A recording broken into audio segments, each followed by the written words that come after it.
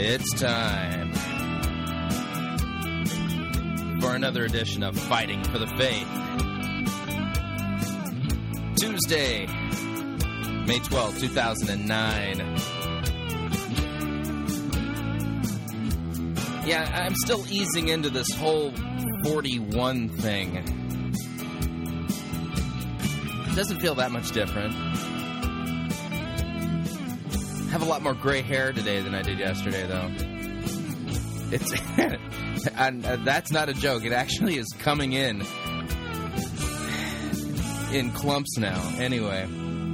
All right, you're listening to Fighting for the Faith. Thanks for tuning in. My name is Chris Rosebrough, and I am your servant in Jesus Christ, dishing up a daily dose of biblical discernment, the goal of which is to get you to think biblically, to get you to think critically, and compare what people are saying to the Word of God, including me. Yeah, that's right. I'm not exempt from this little exercise.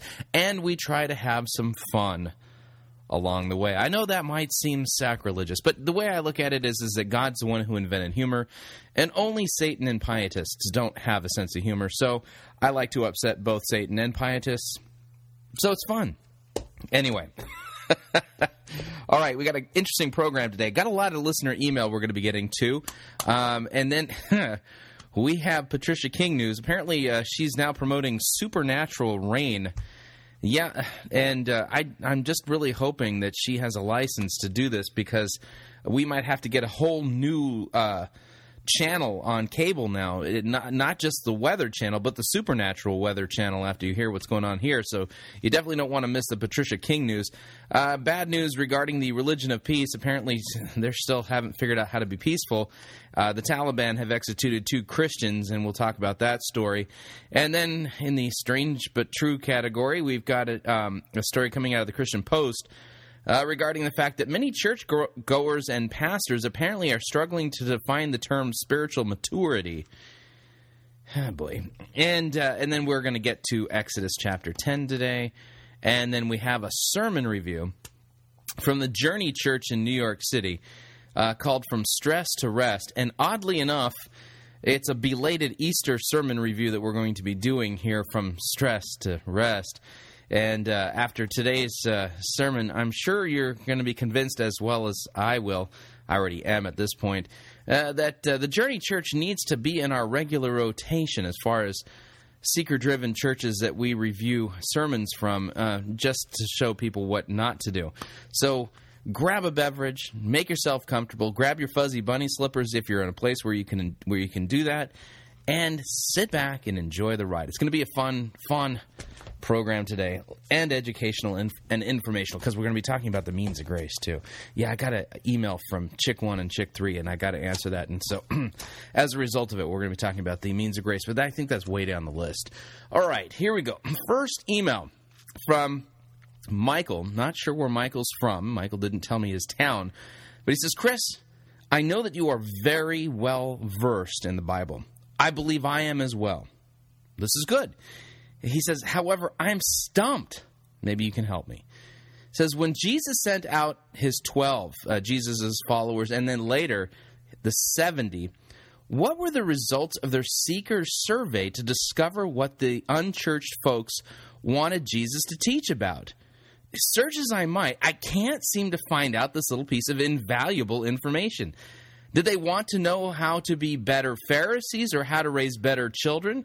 To keep little Johnny from being stoned for disobeying mommy? Maybe they wanted to learn the secrets of obtaining gold coins from fish. I wonder if Jesus spoke sermons on the latest events in the Colosseum. Did Jesus throw his support for Nero? Just wondering. Now, Michael, this is a good series of questions here. I got to point out the fact, though, the Colosseum was not built. Jesus was prior to the building of the Colosseum. The Colosseum doesn't come until after Nero, and one of the reasons it was built was to cover over a very hated building project that Nero had done. So we got to make sure that if we're going to ask good questions like this, that we don't throw in like some historical anachronisms, things that just don't belong. For instance, if I were to say that Jesus had a real love affair with microwave burritos, we would probably accuse me of not knowing anything about Jesus at that point. So got to be careful. But, you do bring up a good point.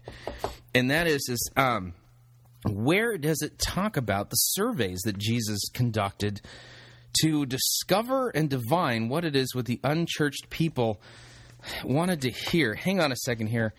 I'm sure it's in here somewhere. Survey.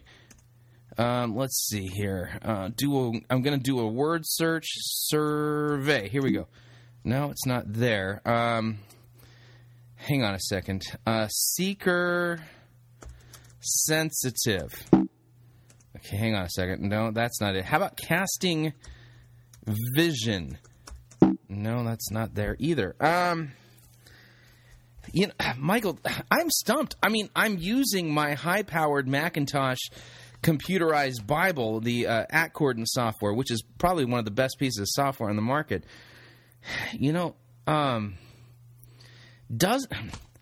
It has to be there. I just am frustrated. The unchurched. Okay, let me read the question. Maybe I'm missing something here. It says Jesus' followers and later what were the results of their seekers' survey to discover what the unchurched folks wanted Jesus to teach about? That's maybe if I looked up unchurched. Hang on. Unchurched. No, that's not in there either. Michael, I'm stumped. How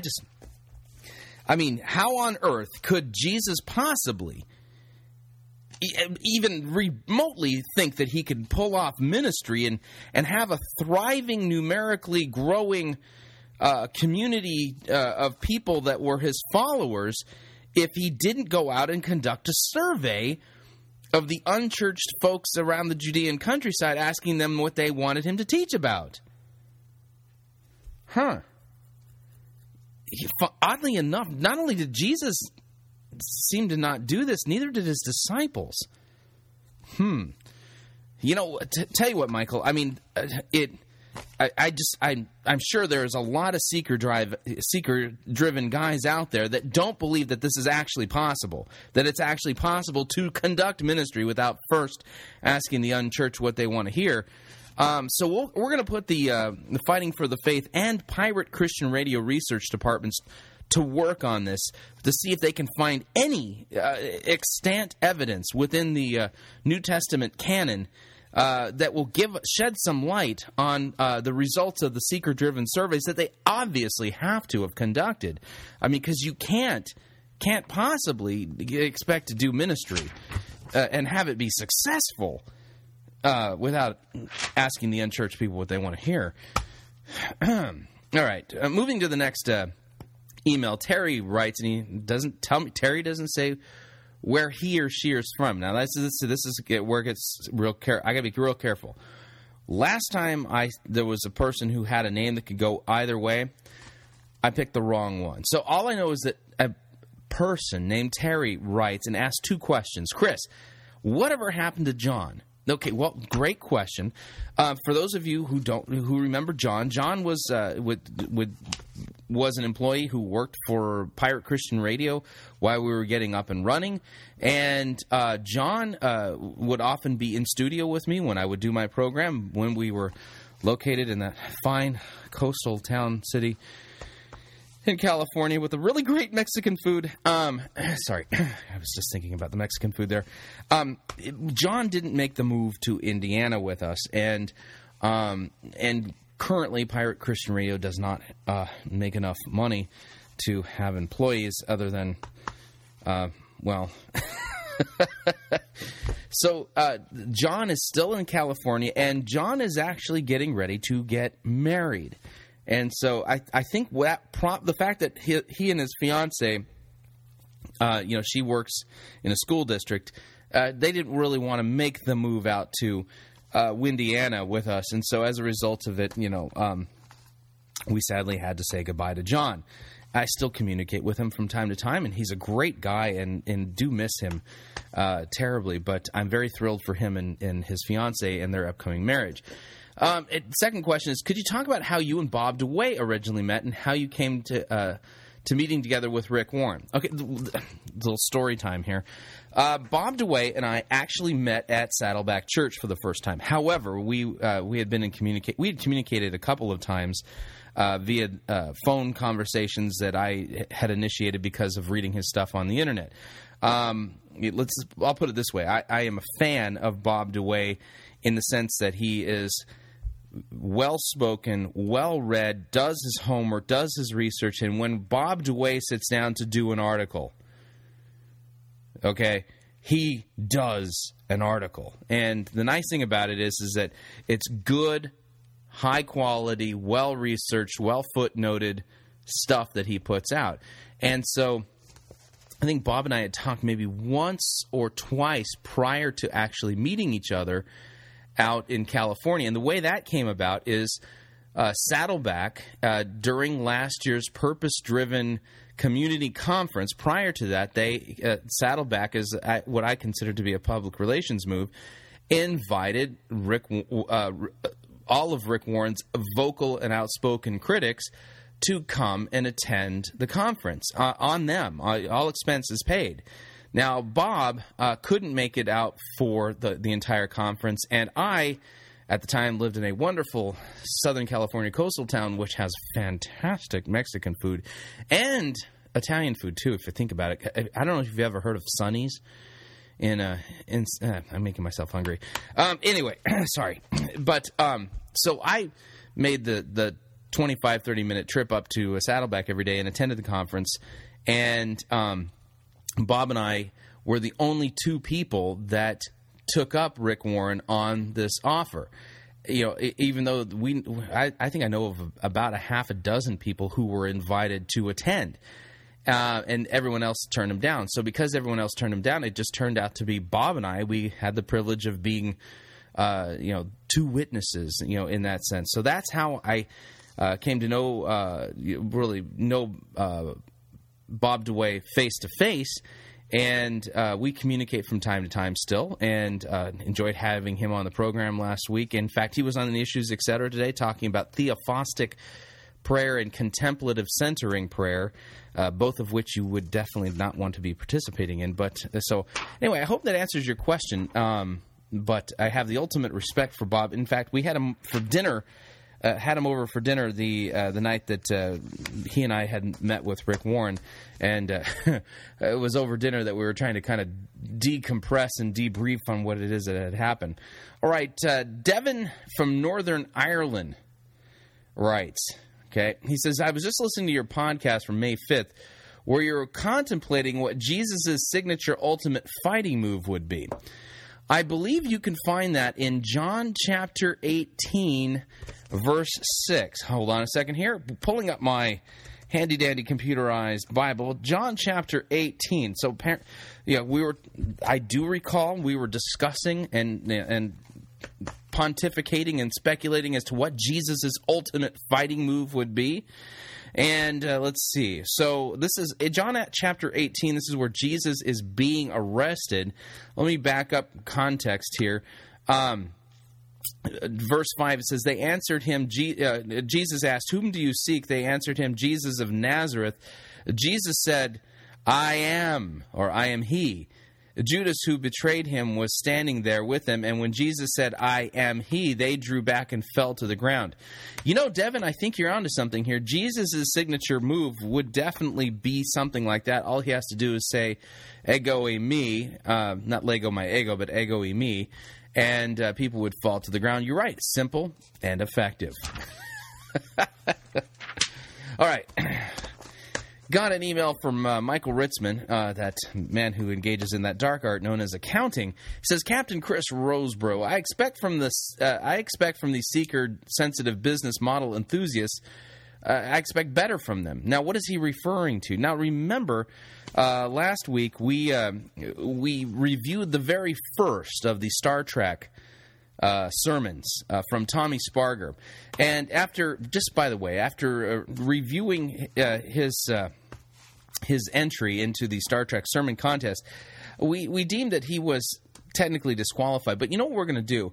We're going to send Tommy a copy of Christless Christianity, and we're going to send Dr. Talkington a copy of Christless Christianity, not because they won the contest, but because we think it might help them in their ministries. But anyway, so in Tommy Sparger's so-called Star Trek sermon, boy, you have to really, I don't know what it was, movie review, but it wasn't even that. I mean, it was a total bait and switch. He actually talked down other churches. It was really interesting. So Michael Ritzman says, I expect better from these seeker-sensitive business model enthusiasts. One of the first rules of sales is never talk bad about your competition. You know, you're right. They actually teach us that in MBA-level courses as well, that it's not really a smart strategy to talk down or directly talk down your competition. It creates ill will, you pointed out, and he says it usually turns away the customer. But throughout his movie review, goat herder Tommy Sparger repeatedly maligned, insulted, and generally spoke bad about other churches, and he wonders why people are leaving. Yeah, again, really bad form on his part. I would definitely say if he's going to really want to commit himself to applying best business practices, then he needs to apply that one and not be talking down other churches. In Ritzman, I think this he has a postscript here in the email, and it looks like it might be a dig on Deloach. Yeah, it is, but I'll read it anyway. So he says, P.S. What is a criminal lawyer? And the answer is redundant. If you don't know what that means, think about it and let it settle in. All right. Got an email from Gervais Nicholas Edward Charmley, who was chiming in on the Star Trek sermon. Dear Chris, well, now I've heard everything. The supposed Star Trek sermon from Tommy Sparger of North Point Church, Springfield, Missouri, was one of the most appalling things I have ever heard. Sorry. What's funny is it's all standard fare here at Fighting for the Faith now. He says, for a supposedly seeker-sensitive church, where the great claim is this is evangelism. That's right. The whole point of the seeker-driven movement or the seeker-sensitive movement is that they claim that the church service is evangelism.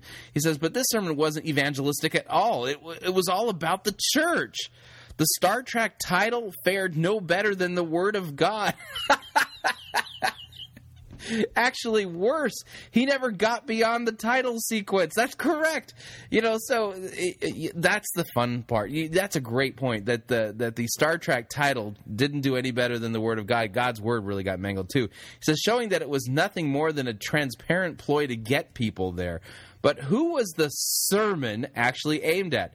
Those who were already coming to the church and had been for some time? So instead of a talk aiming to meet people's needs and using Star Trek as an illustration, we got a rant about how the people had to commit to the church. This isn't even trying to be evangelism, yet the excuse for the methods he uses is that it is evangelism. Pastor Charmley, it's obvious that you suffer from logic. I mean, don't you know that you just need to reach out with your spirit, man, and let the spiritual realm inform you as to how this truly was nothing more than God-centered evangelism.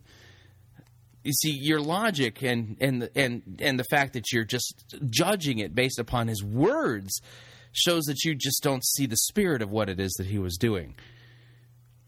I'm sorry, I said that with my tongue in my cheek, and it hurts. He says, what is incredibly ironic is that Tommy Sparger presupposes Charles G. Finney's idea that the church has to constantly change methods in order to reach people. Yet it is the megachurch model that is the 40-year-old idea that is a dinosaur today. Is this church in financial trouble? This is a version of the old-fashioned tithing sermon. I hope that a large number of people who came to North Point thinking that they would hear a relevant sermon based on Star Trek will leave in disgust at this man's silliness and never return. Well, we can only hope. By the way, Springfield, Missouri does not have an unlimited pool of people to draw from. He says, "What is it? As for this idea, right? As for this idea, right? You're converted now. Go out and do stuff." A.W. Tozer had an experience with such an idea. Once he encountered a man who did not believe in going to church each week to hear the Word of God preached. The man felt that once people were converted, they should immediately turn their full attention to winning others. A farmer, the man argued, candles his eggs once, not every week. As soon as the eggs have been candled, he crates them and ships them off to market. By the way, candling eggs is an old-fashioned way of doing things. I'm sure they do something similar, but you look inside the egg to see what kind of, through a light, you can kind of see what's going on in there. Anyway, Tozer found a serious flaw in the man's argument. Christ did not say to Peter, "Candle my eggs." He said, "Feed my sheep." Christians are not eggs to be candled, but sheep to be fed. Feeding sheep is not something you do once and for all. It's a loving act you repeatedly, regularly, as long as the sheep live. Absolutely, you're absolutely correct there. And what did Jesus say? He felt bad for people because they were like sheep without a shepherd. In fact, you know what? Tell you what. I'll just look that up in my computerized Bible.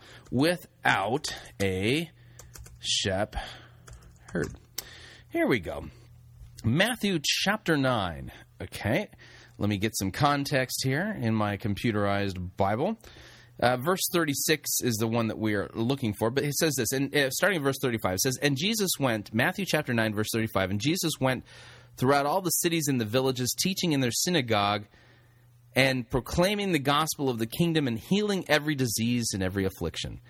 When he saw the crowds, he had compassion for them because they were harassed and helpless, like sheep without a shepherd.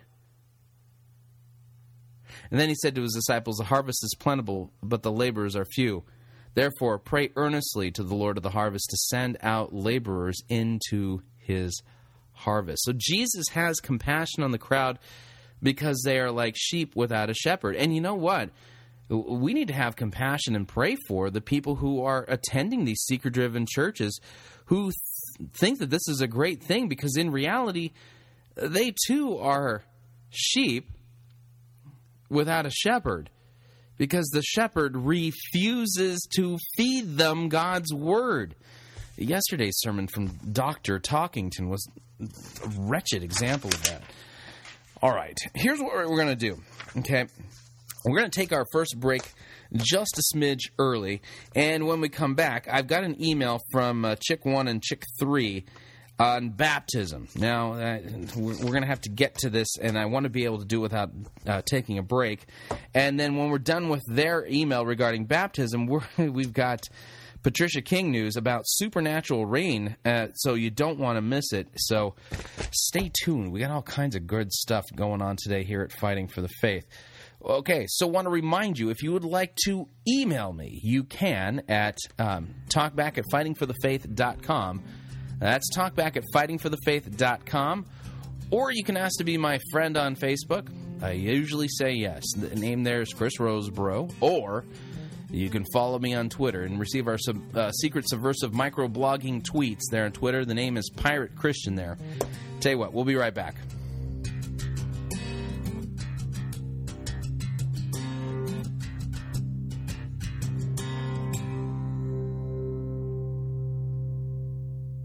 No itching ears are scratched here. You're listening to Fighting for the Faith.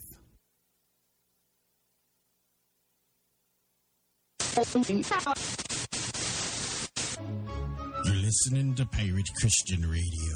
We'll be taking your false doctrine now.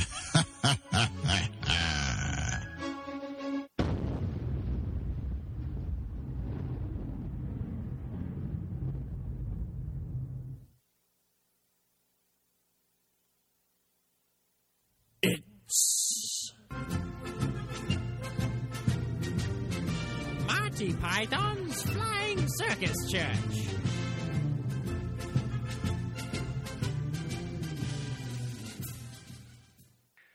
Thank you for downloading Rob Bell's Lectio Divina. This is a resource made available by Mars Hill Bible Church in Grand Rapids, Michigan.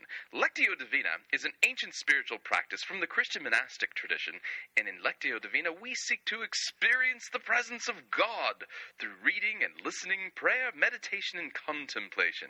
Lectio Divina can be done as an individual or a group. Are you ready to begin? Yes, I guess I am. All right. Begin by choosing a section of Scripture that you would like to read and pray. You can choose the text randomly, or use a liturgical book like the Book of Common Prayer. Try not to set a goal for how much content you will cover. The goal is to listen for and experience God and His presence. I guess I'll go randomly then. Eeny, meeny, miny, mo. Catch a scripture by its toe. If it's gospel, let it go. Eeny, meeny, miny, mo. Preparation for Lectio Divina. Next, do what you must to quiet and prepare yourself to hear from God. If you need to find a quiet room or sit in silence for several minutes or sit in a comfy chair, take whatever posture will help you prepare to receive and experience God's presence. Okay, let's see. I've got my comfy chair and... Oh, no. Hold on a second. You out there! How am I supposed to experience the presence of God if you're using a jackhammer? Shut up! Awfully sorry about that, ma'am. Yeah, you better be sorry! Next, when you sense that your heart is prepared, begin by slowly reading the passage of Scripture that you have selected. Don't move too quickly through any sentence or phrase, and as you read, pay attention to what word or phrase or idea catches your attention. Okay, I don't know when I'm supposed to be ready. There's no kind of timer on me. Anyway, the passage of Scripture. Judas hung himself. Judas hung himself. Judas hung himself. Next, begin to meditate on the word, phrase, or idea that captured your attention. Repeat it again and again. Hung himself. Hung himself. Hung himself. What thoughts come to mind as you meditate on this word, phrase, or idea? Suicide? What are you reminded of in your life? An early death? What does it make you hope for? A different passage of Scripture? Next, begin to speak to God. Tell God what word, phrase, or idea captured your attention and what came to mind as you meditated upon it. Lord, the phrase was, Judas hung himself. It's not a good feeling. How is God using this word, phrase, or idea to bless and transform you? How should I know that? Tell God what you have been thinking and feeling as you've listened and meditated. I'm feeling depressed. Tell God how you hope this word, phrase, or idea will change your heart to be more like His. This is rubbish! A complete waste of my time. I could be out trimming the petunias or burying the cat or something. If I'm going to experience God, I'm going to do it the old-fashioned way. Just open the Bible and read it. Don't be so silly and modern. Everybody knows that you can't experience God that way.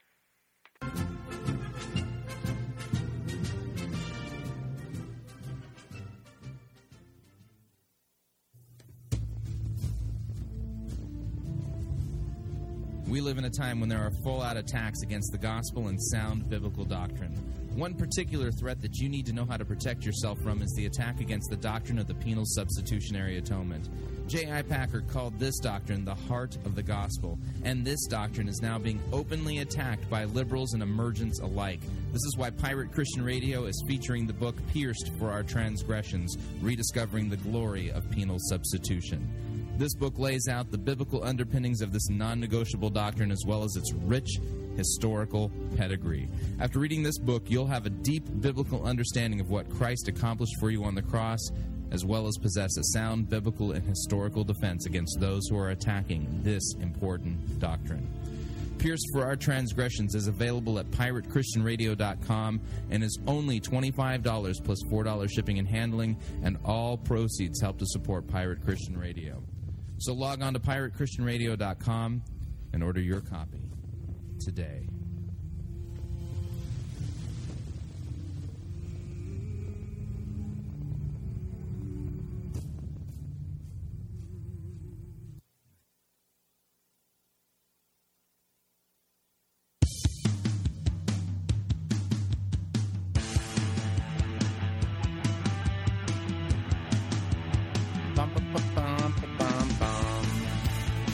right, we're back. You're listening to Fighting for the Faith.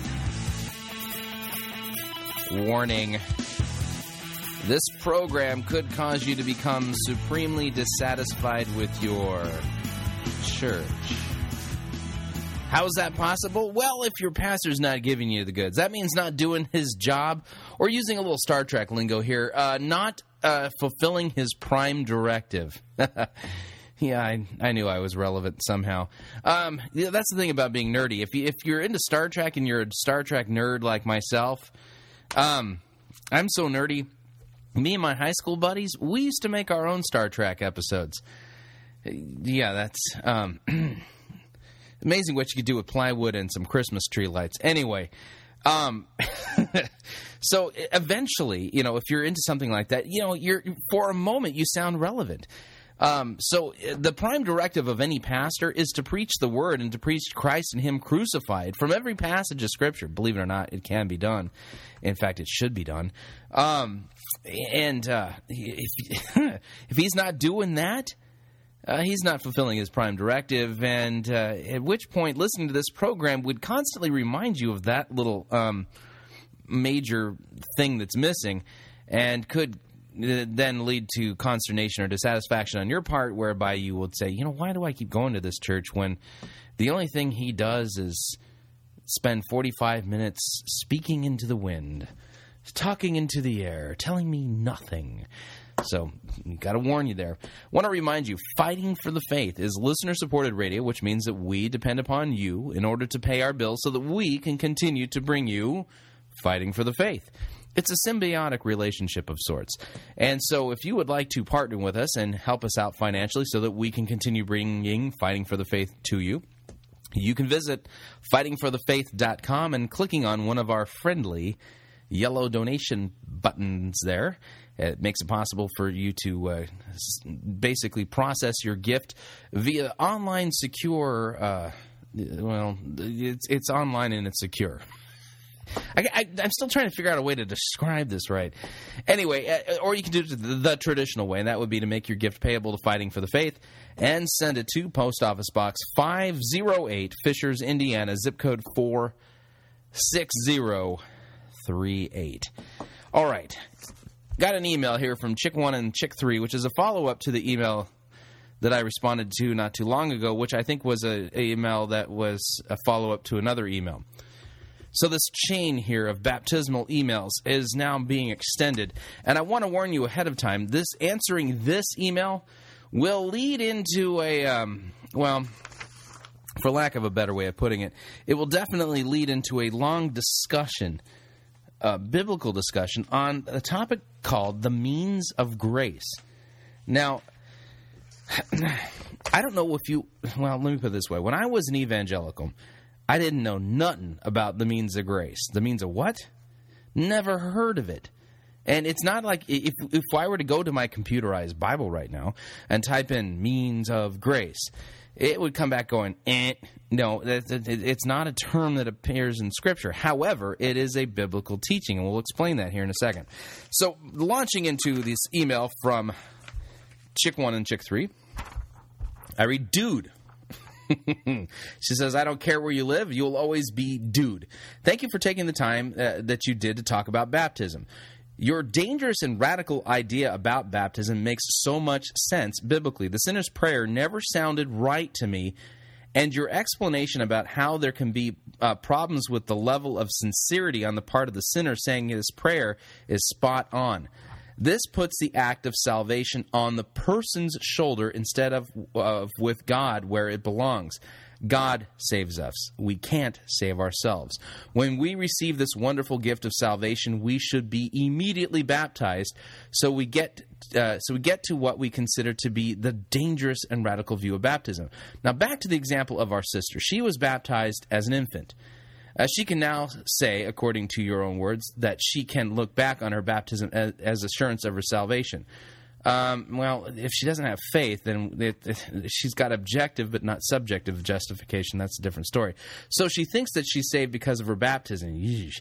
So she can continue living her life all the while believing that she is saved when she is headed straight to hell. Well, see, this is a problem. She doesn't have faith. She's not repentant. And she basically considers her baptism to be a license to sin. Which, that's not something that people do in faith. It's something that they do in rebellion. You don't turn the gospel into a license to sin.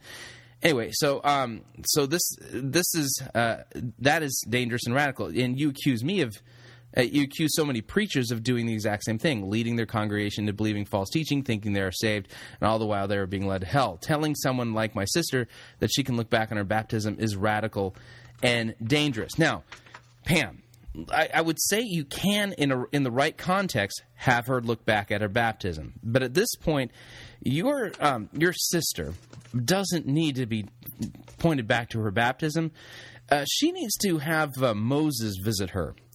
And you can do that for Moses, luckily, because he came down the mountain with the tablets with the 10 Commandments on them. The word that your sister needs to be focused on right now is God's law and her unrepentance and her rebellion and outright sin against God. This is not the behavior of somebody who has faith in Christ. Why? There's no remorse. There's no repentance. There's nothing there. So what you need to do is preach the law to her and preach it until it absolutely obliterates and destroys her. Now, I know that sounds cruel, but that's really what needs to happen. She needs to be brought back to repentance. And should the Holy Spirit work repentance in her and contrition and sorrow for her sins, then point her back to her baptism, okay? She doesn't need to be rebaptized, okay?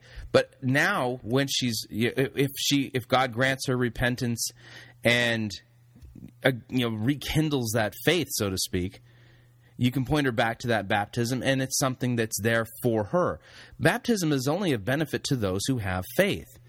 So, I just want to point that out. Okay. Anyway, we understand what you're saying about getting out of the first century and seeing how other Christians thought in previous centuries. Our problem is that you seem to be putting the writing of the early church fathers on the same level as Scripture. Now, that's a good point. Now, I'll say this. If I haven't made the point, I'll make it now and will continue making it. And that is that whenever we read the church fathers, we must always understand that their writings are not authoritative and binding the same way that Scripture is. And that every single church father is guilty in one way or another of being slightly off. So you always have to compare what the church fathers say to Scripture, and you never read the Scriptures through the church fathers. Does that make sense? So just the same way you don't listen to this show, you don't listen to the Bible through the show, but you compare what I say to the Bible. That's the right way to do it.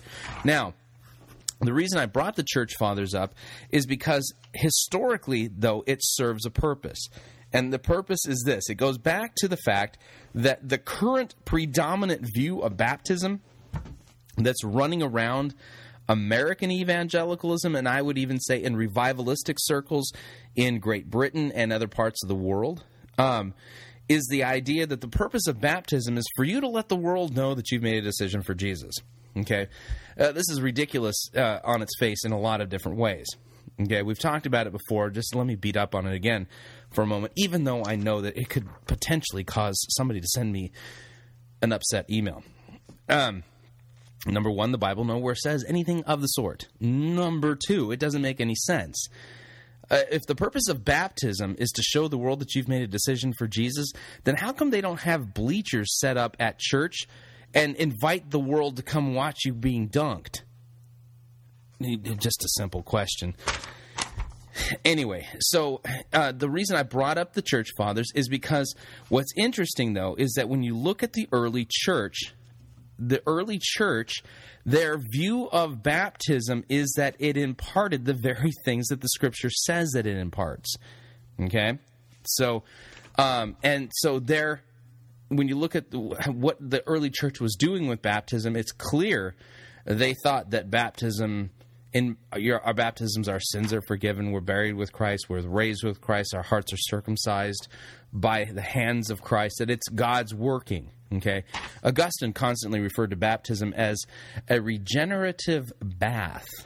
Just want to point that out. So when I point out the church fathers, it's good to look back and go, okay, well, is their view consistent with Scripture? And when you look at the earliest Christian church, not only is their view consistent with Scripture, they further elucidate on this idea. They really believed that baptism delivered something and that it was God's work.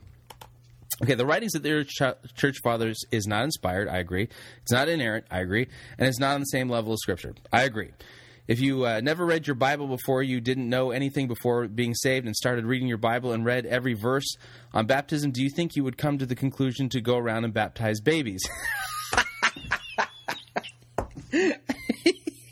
Yes, actually, I would. Anyway, don't think so? You would come to the conclusion that people must repent and be baptized. You are right. Scripture is very clear. But because you have it in your mind that infants should be baptized and read what others say, early Christians, you come to a different conclusion. There is an order to it. Let's go over this again with you. Okay, I'm being told to here. People are saved because of God's mercy and grace. Yes. The way He does this is through faith. Yes. He gives us the faith. Yes. What do we do with this faith? Now, stop. Okay.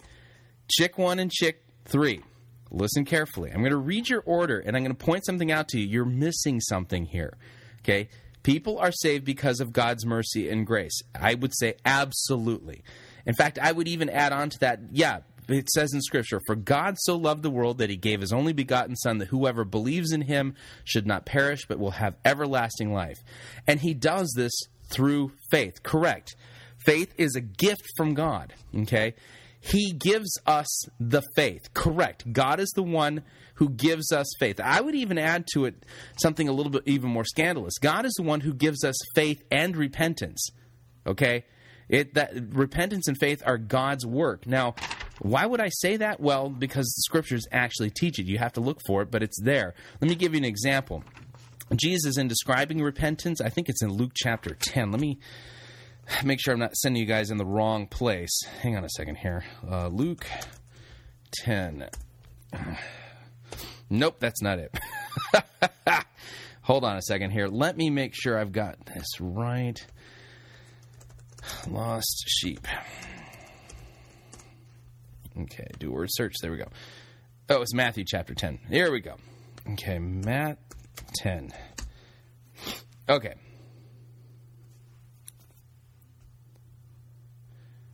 No, that's not it either.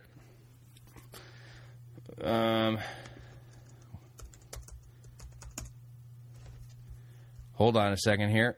Just doing a little bit of work here to find it. It's a parable of the lost sheep. Okay. There we go. It's Luke 15. Found it. Finally. Whew.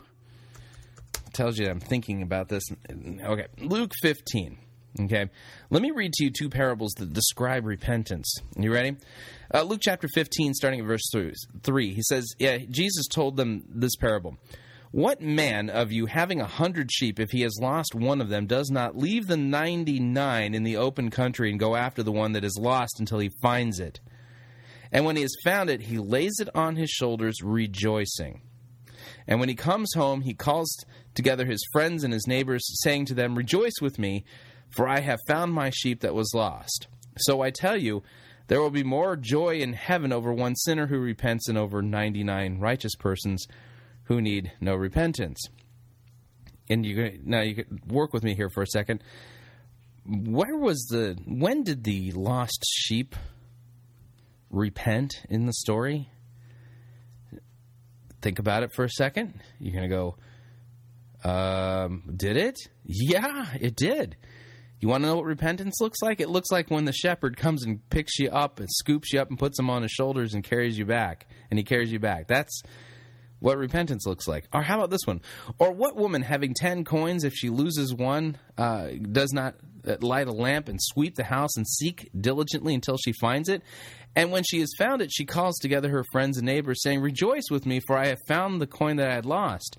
So I tell you, is the same joy before the angels of God over one sinner who repents. the coin is the one who repented. How did the coin repent? Oh, it was found. Okay, just want to point that out to you. So, by the way, repentance and faith are a gift from God. Now, coming back to you, Chick 1 and Chick 3. Let me go review this real quick. People are saved because of God's mercy and grace. Check. The way he does this is through faith. Check. He gives us the faith. Check. Now, what's missing? Here's what's missing. How does he give us faith? That's what's missing in your formula here. How does God give us faith? Okay, think about it for a second. Does God give us faith when we go up into the mountains and we look at a sunset? No, because pagans were doing that for centuries, for millennia. And the religions that they concocted after visiting mountains and looking at sunsets looked nothing like Christianity, because the gospel is not found in the sunset. So how does God give us faith? The answer to the question biblically is the missing doctrine here is called the means of grace. Okay? Now, Lutherans, when we talk about the means of grace, we talk about two things: God's Word and the sacraments. And what do we mean by that? Sacraments would be baptism and the Lord's Supper. Okay? So what is a means of grace? A means of grace, think of it this way. A means of grace is earthly matter that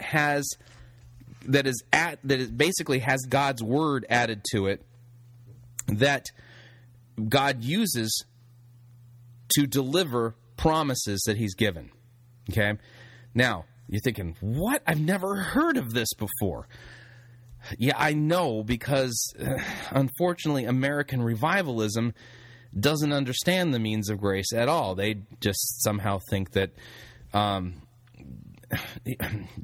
don't know how that, I think they think that you spiritually reach out to God. They believe that you make a decision. But the reality is that God is the one who comes to us, and God is the one who gives us faith. The question is, by what means does God use to give us faith? Answer biblically are two things: Word and sacrament.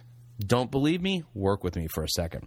Okay, I want to work with you just for a second on the whole idea of the means of grace. The theologians through the centuries have referred to it by a Latin term. It's called verbum visibili, or visibili, okay, basically meaning the visible word, okay? And the idea is that, again, it's physical matter that God has attached promises to. Now, believe it or not, you already do believe in a means of grace. Whether you know it or not, you actually do. If you're a Christian, you do. What is that thing that you believe?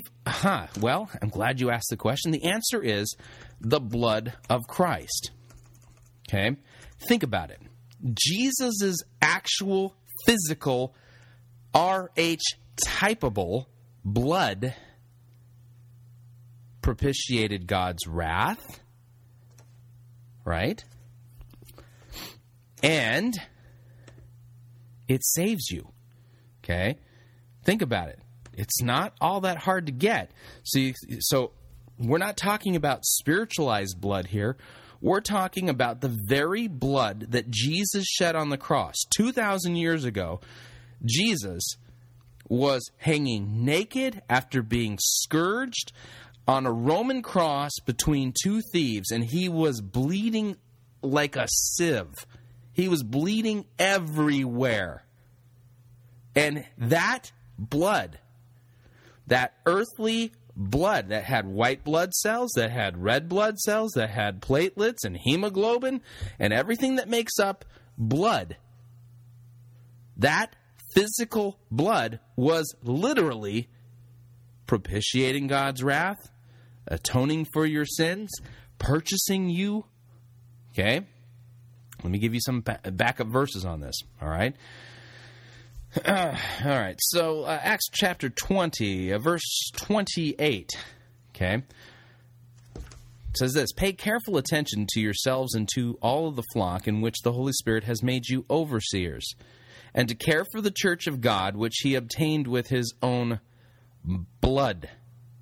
How did God obtain his church? Through his own blood, through the blood of Christ. Okay? We read in Romans chapter 3, verse 25, God put Jesus forward as a propitiation by his blood to be received by faith. Or Romans chapter 5, verse 9, since therefore we have now been justified by his blood, much more shall we be saved by him from the wrath of God.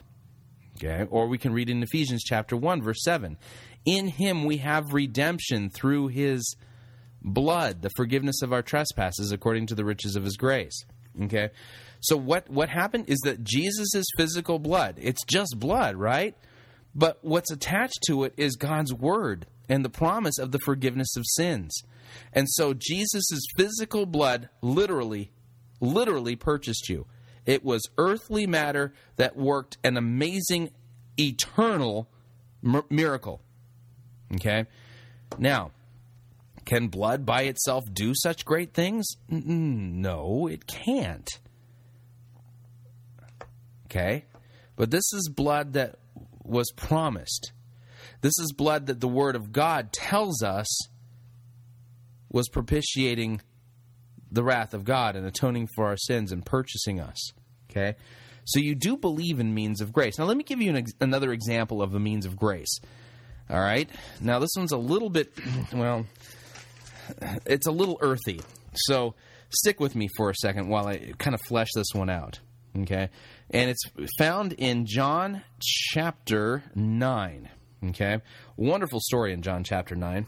We read, starting at verse 1, and as Jesus passed by, he saw a man blind from birth. His disciples asked him, Rabbi, who sinned, this man or his parents, that he was born blind? Jesus answered, well, it's not that this man sinned or his parents, but that the work of God might be displayed in him. We must work the works of him who sent me while it is day. Night is coming when no one can work. As long as I am in the world, I am the light of the world. And having said these things, Jesus spat on the ground and made mud with the saliva, and then he anointed the man's eyes with the mud, and he said to him, go and wash in the pool of Siloam, which means sent. So he went and washed and came back seeing. Now, this is another example of the means of grace. Jesus restored this man's sight, and the means of grace was the physical mud that he made with his saliva to restore his eyesight. Now, quick question. Is this something that we should be doing today? Do we, if you see a blind person, are we to go out and hunk a loogie into the dirt and make mud in order to heal the person, in order to bring them eyesight? No. Okay? There's no promise in Scripture that if we do that, that blind people will be able to see. Saliva-filled mud is not generally considered to be a hygienic way of restoring people's eyesight anyway. So what was the mud? The mud was a means of grace. Jesus could have said to the blind man, see, and he would have seen. How would he have seen? Through the means of Jesus' words. If Jesus said, see, he would have seen. So the word of God would have come to him, and he would have seen. In this particular case, the word of God came to the man via the mud, or the promise. So the means was the mud.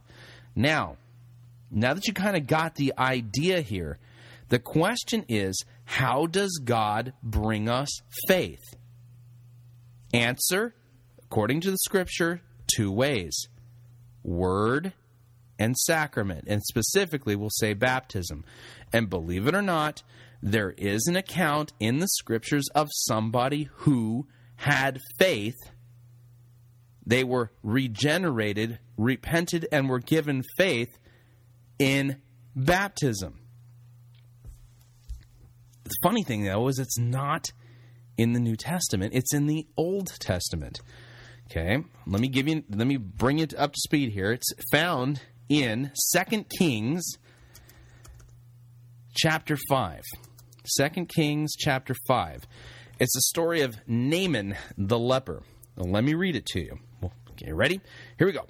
Naaman, commander of the army of the king of Syria, was a great man with his master in high favor, because by him the Lord had given victory to Syria. Interesting. that he gave victory to Syria through a pagan. He was a mighty man of valor, but he was a leper. And now the Syrians on one of their raids had carried off a little girl from the land of Israel, and she worked in the service of Naaman's wife. She said to her mistress, "Would that my lord were with the prophet who is in Samaria. He would cure him of his leprosy." So Naaman went in and told his lord, "Thus and so spoke the girl from the land of Israel." And the king of Syria said, "Well, go, and I'll send a letter to the king of Israel." So he went, taking with him 10 talents of silver, 6,000 shekels of gold, and 10 changes of clothing. And he brought the letter to the king of Israel, which read, quote, When this letter reaches you, know that I am sent to you, Naaman, my servant, that you might cure him of his leprosy." And when the king of Israel read the letter, he tore his clothes and said, "Am I God, to kill and to make alive, that this man sends word to me to cure a man of his leprosy? Only consider and see now he is seeking to quarrel with me." So the king of Israel thought that basically this was some kind of a ruse to pick a fight to start a war. Okay? But when Elisha, the man of God, heard that the king of Israel had torn his clothes, he sent to the king, saying, "Why have you torn your clothes? Let him come now to me, that he may know that there is a prophet in Israel." So Naaman came with his horses and his chariots and stood at the door of Elisha's house. And Elisha sent a messenger to him, saying, "Go and wash in the Jordan River 7 times, and your flesh will be restored, and you shall be clean." Okay, now listen. At that moment, by the way, the Jordan River by itself has no leper healing qualities. In fact, I was reading a story in one of the Israeli papers the other day about the pollution in the River Jordan right now. It's really, really bad. It's pretty much a muddy cesspool. Anyway, so the Jordan River has no healing properties of its own. But at this moment, now, through the prophet, God's word is now attached specifically to the Jordan River, not any other body of water. And if Naaman goes and dips in the Jordan 7 times, his leprosy will be cured. Sounds preposterous, doesn't it? And that's exactly how Naaman took it. Okay? Naaman was angry. And he went away saying, "Behold, I thought that he would surely come out to me and stand and call on the name of the Lord his God and wave his hand over the place and cure the leper." Naaman was expecting a spiritual healing, not a healing that involved dunking himself in some water. He wanted the prophet to come out and wave his hands and go, right? Naaman, continuing in his rant, says, "Are not Abana and Parfar, the rivers of Damascus, better than the waters of Israel? Could I not wash in them and be clean?" Answer, no, you couldn't wash in them and be clean, because God's word is not attached to the Abana or the Parfar rivers in order to cleanse you. It is only, God's word is only attached to the Jordan in this case. So he turned and he went away in a rage. Does it sound like a man who has faith to you? Who trusts in the one true God and believes him in his word? No, he's a pagan. And he's upset by this idea that the prophet wants him to do something so ridiculously preposterous as going and dunking himself in a river. Everybody knows that lepers are never cured by dunking in a river. But his servants came near to Naaman and said to him, "My father, it's a great word that the prophet has spoken to you. Will you not do it? Has he actually said to you, 'Wash and be clean'?" What is the servant doing at this point? The servant here is reminding Naaman of the word of the Lord through the prophet. The prophet said, "Wash and you'll be clean." He's reminding him of God's word. So, Naaman went down and he dipped himself 7 times in the Jordan, according to the word of the man of God. And his flesh was restored like the flesh of a little child, and he was clean. How can water do such great things? It can't. But only that water which is attached to God's word. So, but it doesn't stop there. Keep in mind, Naaman goes into the Jordan as a leper and a pagan. But he comes out healed of his leprosy and a repentant believer in the one true God. Listen to the rest of the story. So then Naaman, he returned to the man of God and all his company, and he came and stood before him, and he said, "Behold, I know that there is no God in all of the earth but in Israel.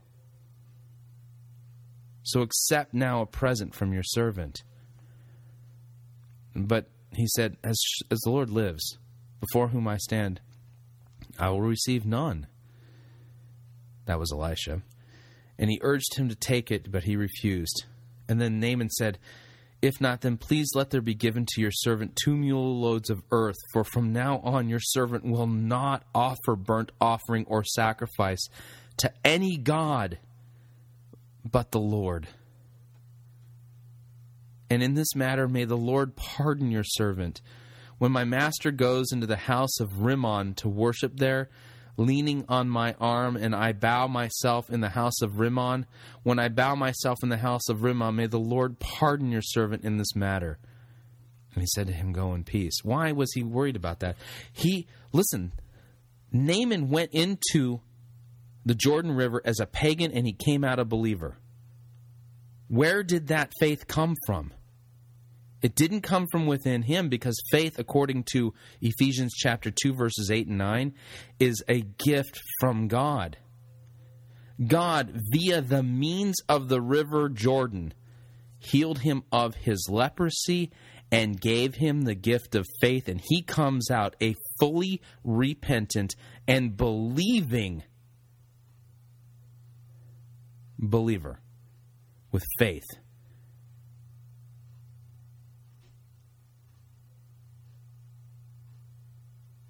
Where was the word of God? It was in the water.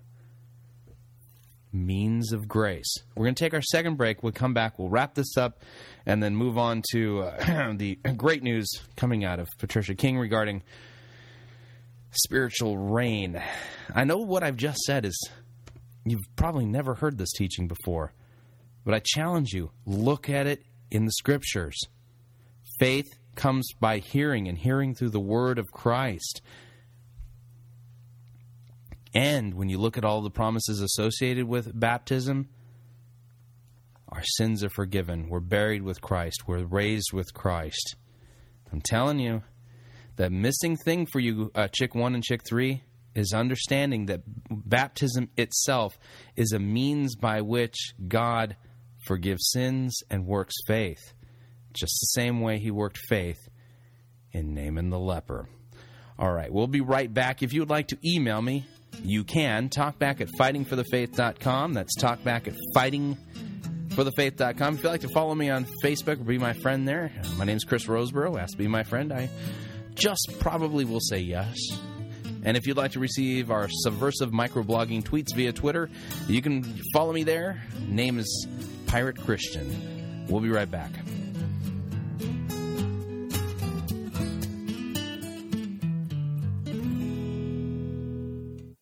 Unless your righteousness surpasses that of Rick Warren, you cannot be saved. You're listening to Fighting for the Faith.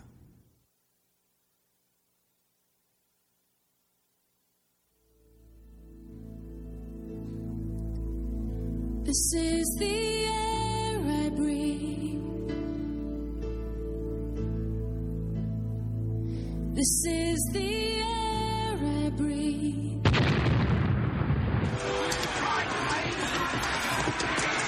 I've had enough of this sissy, pansy, cannon fodder written music you have the audacity to call worship. Men, put this entire girly praise band in the boo box. Let's wheel in the organ and get some real worship music underway.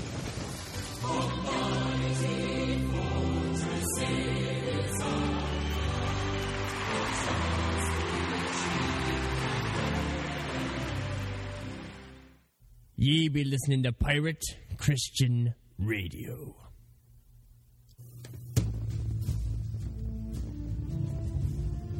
We live in a time when there are full-out attacks against the gospel and sound biblical doctrine.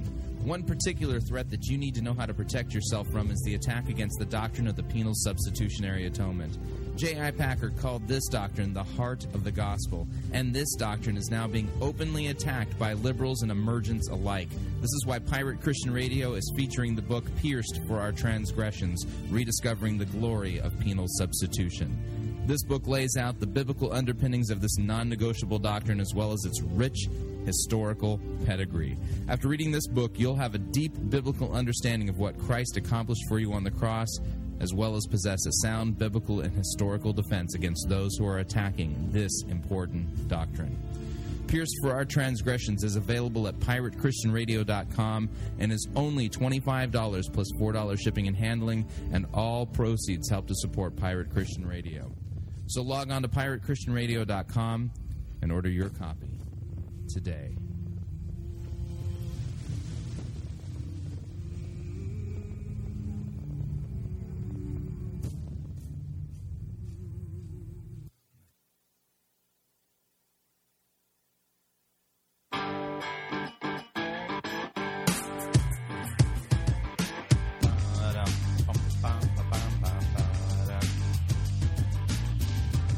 All right, we're back. You're listening to Fighting for the Faith, hour numero dos. We're in the middle of discussing something called the means of grace, a forgotten theological doctrine and category within American evangelicalism, but I'm telling you, very well known in the ancient church, very well known among Reformed and Reformation circles like the Lutherans. So anyway, let me kind of wrap this up, put a little tiny bow on it, and we'll go from there. And let's want to do something here. Repent and be baptized, everyone, in the words of the witness. Okay, for you and for your children. There it is. All right, hang on a second here. I just want to look something up in the Greek. Technos. Okay. An offspring, human child, children in general. Okay. All right. So, chick 1, chick 3. Okay, the missing ingredient here in your email, okay, is the idea that baptism is a means of grace. Now, after reading the story of Naaman the leper, okay, we can come back to 1 Peter chapter 3. Why would we do that? Because now this all of a sudden begins to make sense. If you understand that baptism is a means of grace, that means that it delivers the thing that God promises it will deliver, then all of a sudden it takes on a completely different meaning altogether. See, now here's the deal. I'll tell you this.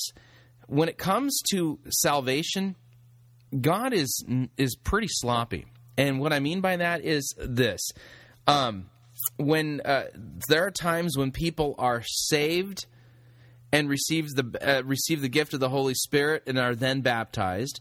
There are times that they repent and then are baptized and then they receive the Holy Spirit. The technical term we use in theological circles is what's called the Ordo Salutis.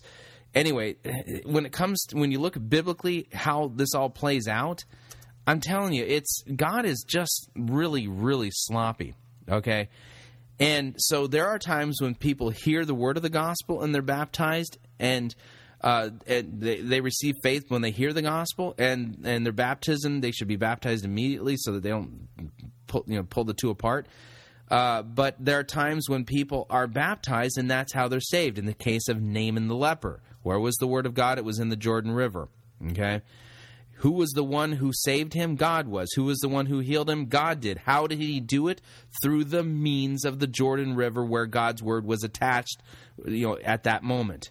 Okay, so when we understand that Naaman went in a pagan, came out a believer, a repentant believer, now we can understand what Peter says this in 1 Peter chapter 3, verse 21. Baptism, which corresponds to this, baptism now saves you, not as a removal of dirt from the body, but as an appeal to God for a good conscience through the resurrection of Jesus Christ. Okay? Baptism now saves you. That's what Scripture says. There's actually a verse in Scripture, in the Bible, that says that baptism saves you. That's the verbal construction there. Baptism now saves you. How? Because in baptism are all these amazing promises. Baptism isn't water by itself, as if water can save a person. It's water connected to the Word of God. And what do we learn from God's Word? Acts chapter 2, verse 38, we learn that in our baptisms, our sins are forgiven. Romans chapter 6, verses 3 through 4, we learn that we're baptized, we're buried with Christ, we're raised with Christ, we're clothed with Christ. Galatians chapter 3, verse 27, our hearts are circumcised by the hands of Christ in our baptism. Colossians 2, 11 and 12. So then, if baptism does this, it saves somebody. 1 Peter 3:21 says that baptism saves. I know a lot of Reformed guys don't like it, but that's what it says, and we have an example of it doing that in Naaman the leper. Then the question comes down to, who is it for? Who is baptism for? And now, earlier, Chick 1 and Chick 3, you asked me if I read all the passages of Scripture, who would I think it applies to? Would I think it applies to children? My answer was absolutely yes. And I came to this position kicking and screaming because of my reading and studying of Scriptures. Okay? Coming back to Acts chapter 2, we read, verse 37. Now, when they heard this is Peter's preaching, everyone was cut to the heart, and they said to Peter and the rest of the apostles, "Brothers, what shall we do?" Peter said to them, "Repent and be baptized, every one of you, in the name of Jesus Christ for the forgiveness of your sins, and you will receive the gift of the Holy Spirit. For the promise is for you and for your children and for all who are far off, everyone whom the Lord God calls to himself." It's for you. It's for your children, and for everyone whom the Lord calls to himself. Baptism is a means of grace. It is a means by which God delivers faith, God delivers the forgiveness of sins, and does these amazing things. And as 1 Peter chapter 3, verse 21 says, baptism now saves you. How? Because it's a means of grace. Naaman the leper. I think that's the way to think of it. So I'm going to leave you with that. Okay. So what's the other normative means of grace? The one we would all agree on, if you think about it, is Romans chapter 10:17 says, "Faith comes by hearing, and hearing through the word of Christ." And you say, well, wait a second. It says faith comes through the hearing of the word of Christ. Understand the word of Christ is connected to the waters of baptism, which is what makes it a regenerative bath, as Augustine constantly referred to it. So what do I believe? I believe the Scriptures teach that baptism is a means of grace, and it delivers the very things that it says, and the Apostle Peter says that baptism saves you, and we have an example of baptismal regeneration in the Old Testament. So that was the missing thing in your chain Chick 1 and Chick 3, and I hope that helps. And I hope nobody takes me outside the city walls and throws rocks at me until I stop breathing. Because I understand the American ear, this just sounds ridiculously foreign.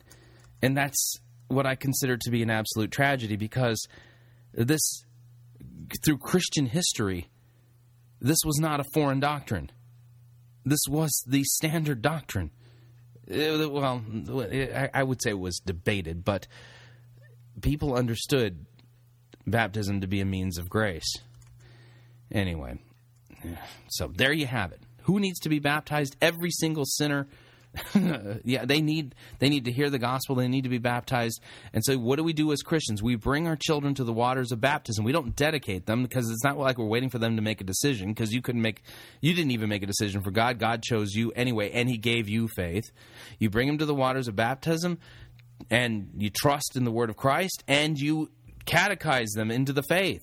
They're baptized into the faith. And so you parents are responsible to teach them. Again, I understand how crazy and ridiculously foreign this sounds.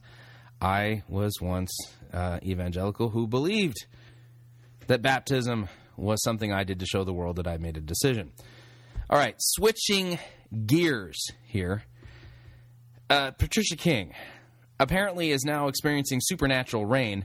And our question regarding her is, do we have to get another channel on our cable stations?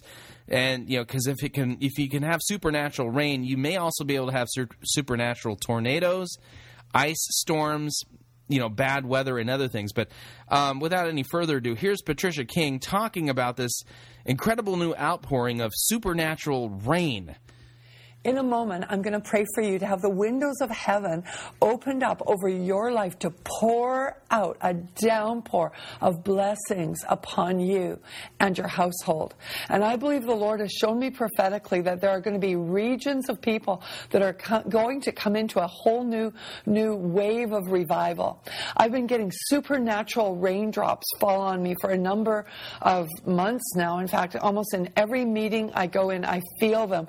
Now, Patricia, are you sure that that's supernatural raindrops? It's possible that maybe you were just sitting on the front row while one of your friends was preaching and they were spitting on you. Just another theory or hypothesis I'm working on. It's like I physically feel the raindrops. They come on me, but when I go to touch my skin, the skin's not wet. And it just keeps happening all the time. Even sometimes... Have you seen a doctor for this problem? In my home, when I'm not even, focused on the Lord. I might be just getting dinner ready, and all of a sudden I feel the raindrops. And it's a reminder. God speaks in languages other than English or the language that you might know. He speaks different languages, even the language of signs and wonders. And wow, I did not know that signs and wonders was a language.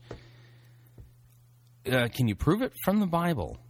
Give us a passage. Anything there? Sometimes he'll give us a sign to call us to attention to what he wants to do. Right. I believe the Lord wants to pour out rain. Okay, we got to be careful here.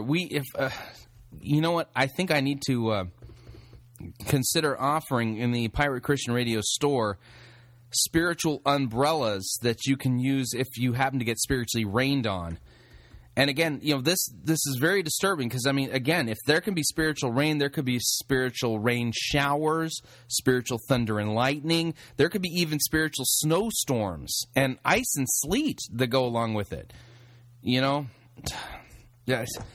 This just opens up a whole new spiritual can of worms. It says in Deuteronomy 28:12, the Lord will open for you his good storehouse, the heavens, to give rain to your land in its season, and to bless all the works of your hand.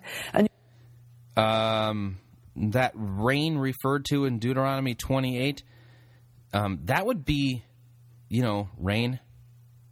When the clouds have precipitation in it, and they let the precipitation go, and it comes down as little raindrops. Deuteronomy 28 is actually referring to just rain. You shall lend to many nations, but you shall not borrow. Rain is oftentimes a sign of revival, but it's a sign of prosperity. If there's no rain, What? there's no harvest. And so we Boy, that sounds so deep, doesn't it? You know, if it wasn't for Patricia King, we'd never laugh around here. need the rain. The rain brings refreshment. That's why it's oftentimes a symbol of revival. It is a refreshment that comes to you by the Spirit. Rain also speaks of the heavens blessings opening up over your life and being poured down upon you. Where does it say that in the scriptures, Patricia?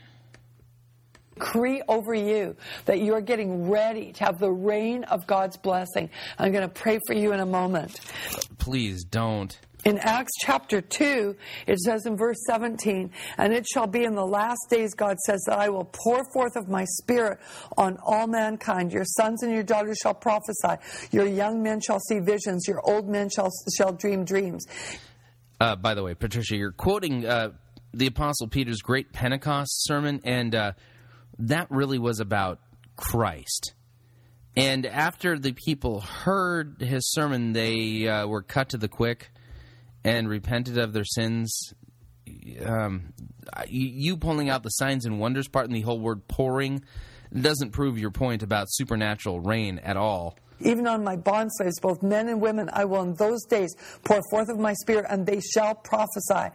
I will grant wonders in the sky above, signs in the earth below, blood and fire and vapor of smoke. The sun will be turned into darkness, the moon into blood, before the great and glorious day of the Lord shall come. And it shall be that everyone who calls on the name of the Lord shall be saved. This is a revival scripture. It's talking about the outpouring of the Spirit upon us. When we were recently... A revival scripture? That was a sermon kickoff for the church. In Hawaii, I was getting all this supernatural raindrops were falling on me. And I had this sense that... by the way, this is the same woman who apparently, bird feathers miraculously fall from the sky, and they're supposedly angels' feathers. And they have gold dust and gem, and diamond, sapphires, miracles too. That was always easy to prove as a sham. Now, how do you disprove supernatural rain? Again, maybe she's suffering from a skin condition. God was going to visit Hawaii with a refreshment in the Spirit. And that's why we're going back to Hawaii for Let It Rain. Those of you living in Hawaii, spiritual hurricane warnings should probably be posted. This could be a Category 5 spiritual rain hurricane. Definitely want to avoid it. It could cause you to be spiritually killed. We're hosting a conference on Friday, June the 19th. Yeah, the name of it is Let It Rain. It's called a Revivrance.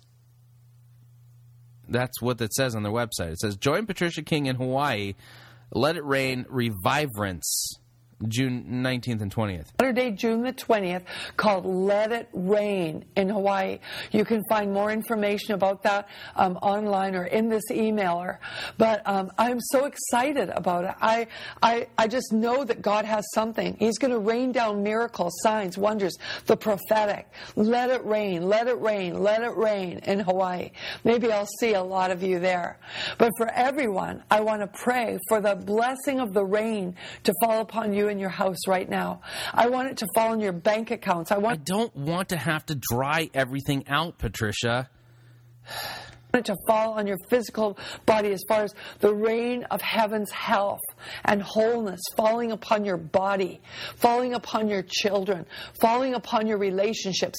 Patricia, did you, just a simple question, did you ever use any hard narcotics when you were a teenager?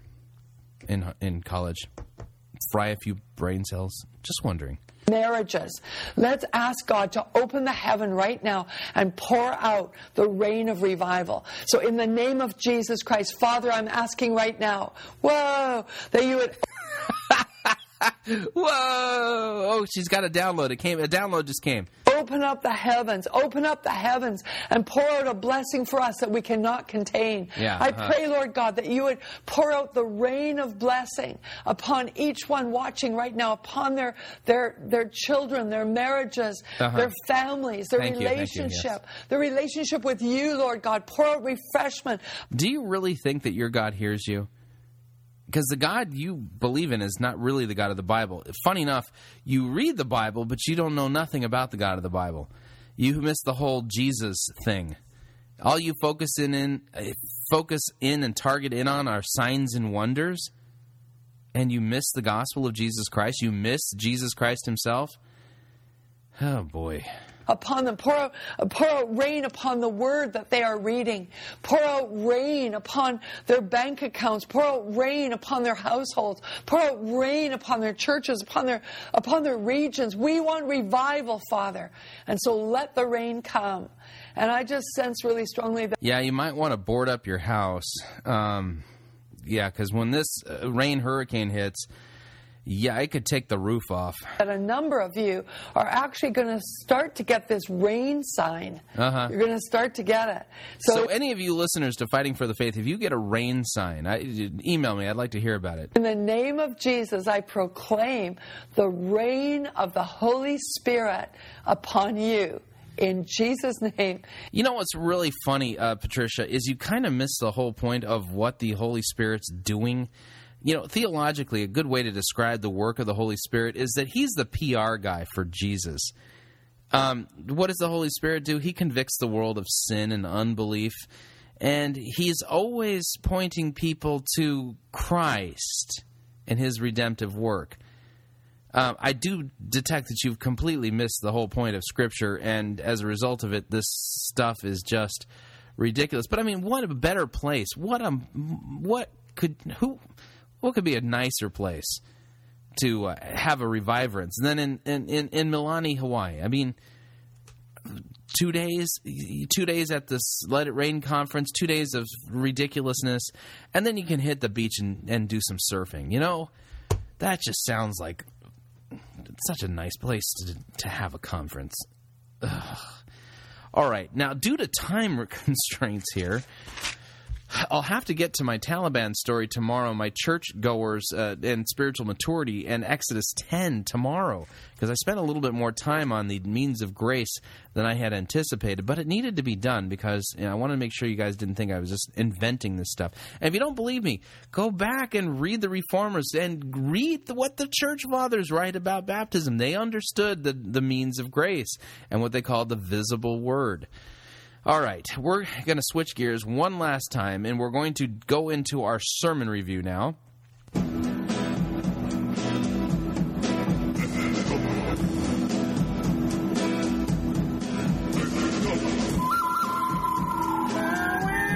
That's right. The theme from the good, the bad, and the ugly. Not just ugly, it's really, really ugly.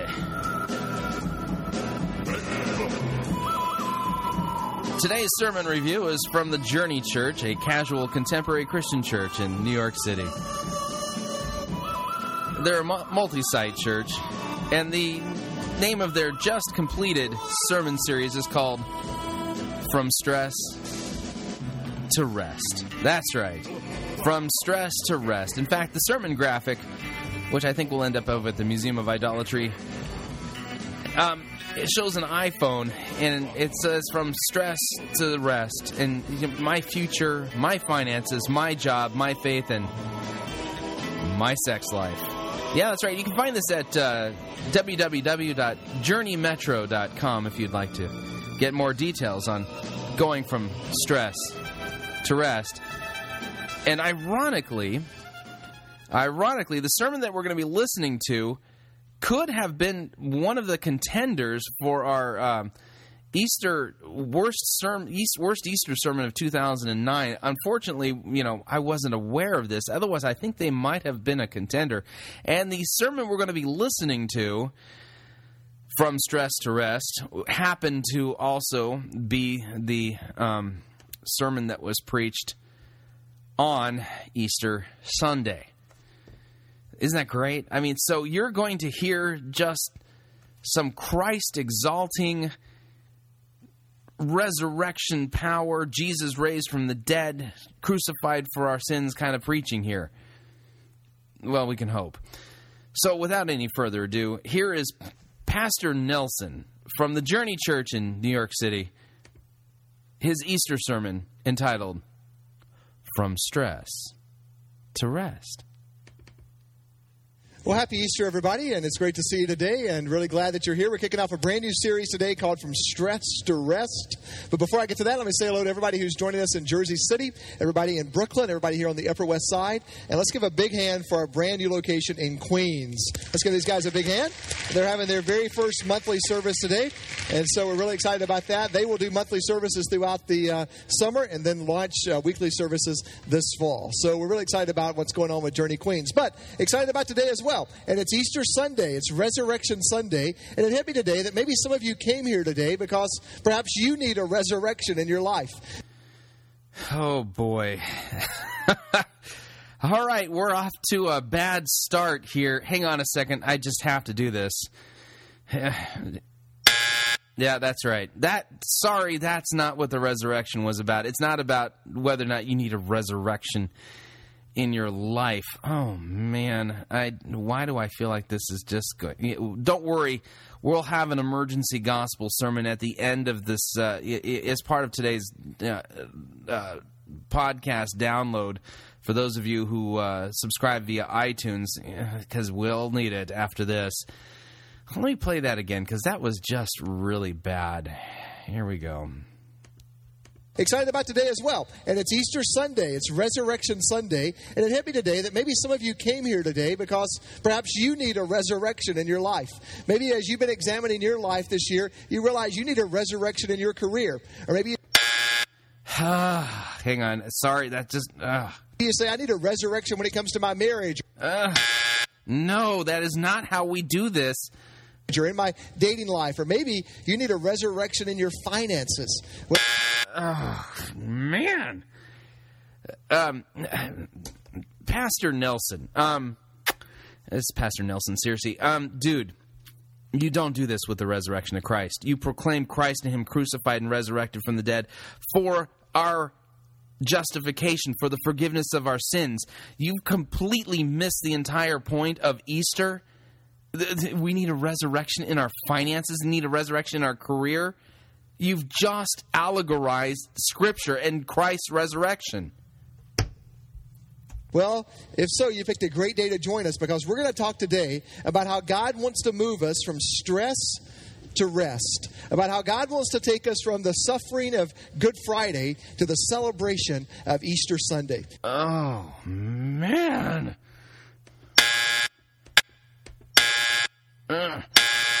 No. Oh, this is awful. This is just, I'm probably going to blow a gasket. And the reality is we all get stressed from time to time. We all need God's power in our life. And the same power that... So the resurrection was about God making my life less stressful. You have got to be kidding me. That raised Christ from the dead 2,000 years ago is the power that God offers us today. And, every once in a while, even pastors get stressed. And so in preparation... So the whole point of the power that raised Jesus Christ from the dead, so apparently death is like the ultimate form of stress. And proof positive that God is all about helping you overcome stress, well, Jesus rose from the grave, therefore proving that God really wants to make your life peaceful. Death is stress, and, man... For the series, I went in this past week and I had a stress test done, and let's just say it didn't turn out exactly like I hoped. So stress has been called America's #1 disease. And we all deal with stress. And the Bible has a lot to say about this. In fact, stress has been called America's #1 disease. Pastor Nelson, I just want to point this out to you. You don't get to decide based upon polls what America's #1 disease is. Because the people who took that poll about whatever, where stress is, as far as stress being America's #1 disease, they were obviously unaware of a more important problem. The more important problem being that all of us are by nature sinners.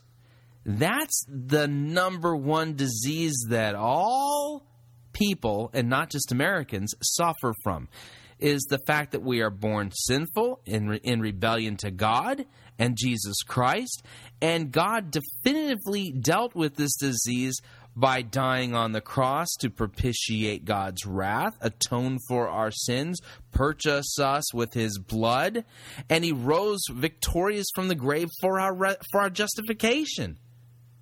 He didn't rise to make my life here less stressful, though. Oh, man. There's a very famous passage in Scripture where Jesus talked about how he will move us from stress to rest when we trust him with our lives. So let's go to that passage, if you will. Find your message notes. It's from Matthew chapter 11, verses 28 through 29. All right, hang on a second here. We're going to be pulling this up. Matthew chapter 11, verses 28 and 29. So apparently, this is all about stress relief. Hang on. Let's see what he's got to say. It's also up here on the screen. But follow along, and let's look at what Jesus said. Jesus said this, "Come to me, all of you who are weary and carry heavy burdens, and I will give you rest. Take my yoke upon you. Let me teach you, because I am humble and gentle, and you will find rest for your souls." So look, if you're stressed out, Pastor Nelson, are you aware that he's not really talking about stress there? He's talking about something else. Let me read to you Matthew chapter 11, starting at verse 20, because context are the three important rules of biblical interpretation. In fact, most problems that are solved in somebody who's scripture twisting like you just did, Pastor Nelson, could be completely obliterated if people would just read their Bibles in context. Matthew chapter 11, starting verse 20, we read, "Then he, Jesus, began to denounce the cities where most of his mighty works had been done, because they did not repent. Woe to you, Chorazin! Woe to you, Bethsaida! For if the mighty works done in you had been done in Tyre and Sidon, they would have repented long ago in sackcloth and ashes. But I tell you, it will be more bearable on the day of judgment for Tyre and Sidon than for you. And you, Capernaum, will you be exalted to heaven? You will be brought down to Hades. For if the mighty works done in you had been done in Sodom, it would have remained until this day. But I tell you that it will be more tolerable on the day of judgment for the land of Sodom than for you." And at that time Jesus declared, "I thank you, Father, Lord of heaven and earth, that you have hidden these things from the wise and understanding and revealed them to little children. Yes, Father, for such was your gracious will. All things have been handed over to me by my Father, and no one knows the Son except for the Father, and no one knows the Father except for the Son, and anyone to whom the Son chooses to reveal him. Come to me, all who labor and are heavy laden. I will give you rest. Take my yoke upon you and learn from me, for I am gentle and lowly in heart, and you will find rest for your souls. For my yoke is easy, and my burden is light." So is Jesus here at this moment, all of a sudden, out of the blue, deciding to offer himself as the ultimate solution for stress? Was that the big burning problem that was facing the Jews who were listening to his message as he preached this there in Judea? No. The big burning issue was they were burdened with sin, and they were burdened with law-keeping, not stress. And what does Jesus offer them? Salvation by grace through faith alone in him. That's what Jesus is talking about when he says that he's gentle and lowly and will find rest for our souls. Jesus isn't offering temporary stress relief. He's offering us eternal life, free as a gift, by faith in him. Oh, boy. Out today, if you need a resurrection today, you can come to Jesus and he will give it to you. He will take you from the man, that's so hard to listen to. place of stress to a place of rest. And this verse tells us a couple of things that are really important. Number one, the Bible never promises that we're going to have a stress-free life. In fact, Jesus is very clear that sometimes life can be tiring. Life is going to wear you out. It's going to stress you out from time to time. In fact, you do not want a stress-free life, because the only people who are stress-free are those in the cemetery, and none of us really want that. And so Jesus says that you're going to have stress in life. But if you trust Him with all of your life, you can find rest in this life. If I trust Him with all of my life, what does that sentence mean? And, man, that sounds mysteriously like He's trying to smuggle in the law and disguise it as the gospel. You can find peace in this life. And listen, it's not unchristian to be stressed out. No less of a Christian than the Apostle Paul found himself one time in a very stressful situation. I'll put that verse for you next in your notes. 2 Corinthians 7:5 says, when we arrived, Paul talking, when we arrived in Macedonia, there was no rest for us. Outside, there was conflict from every direction. Hold your finger right there. Have you ever been in that situation? You dread going to the office because there's conflict in every direction? You notice that this guy's delivering this sermon with the same cadence as an infomercial pitch, man? Are you following me, camera guy? Sham, wow. Or you dread coming home because there's conflict in every direction? Or you dread going back home at Christmas time because... This sounds like an infomercial. I think this guy's peddling the infomercial gospel. Plus there's conflict in every direction, whatever it might be. We all feel that way sometimes. And these external circumstances take a toll on us inside. That's what stress is. And so Paul says, and inside there was fear because of the stress, because of this uncertainty that was going on.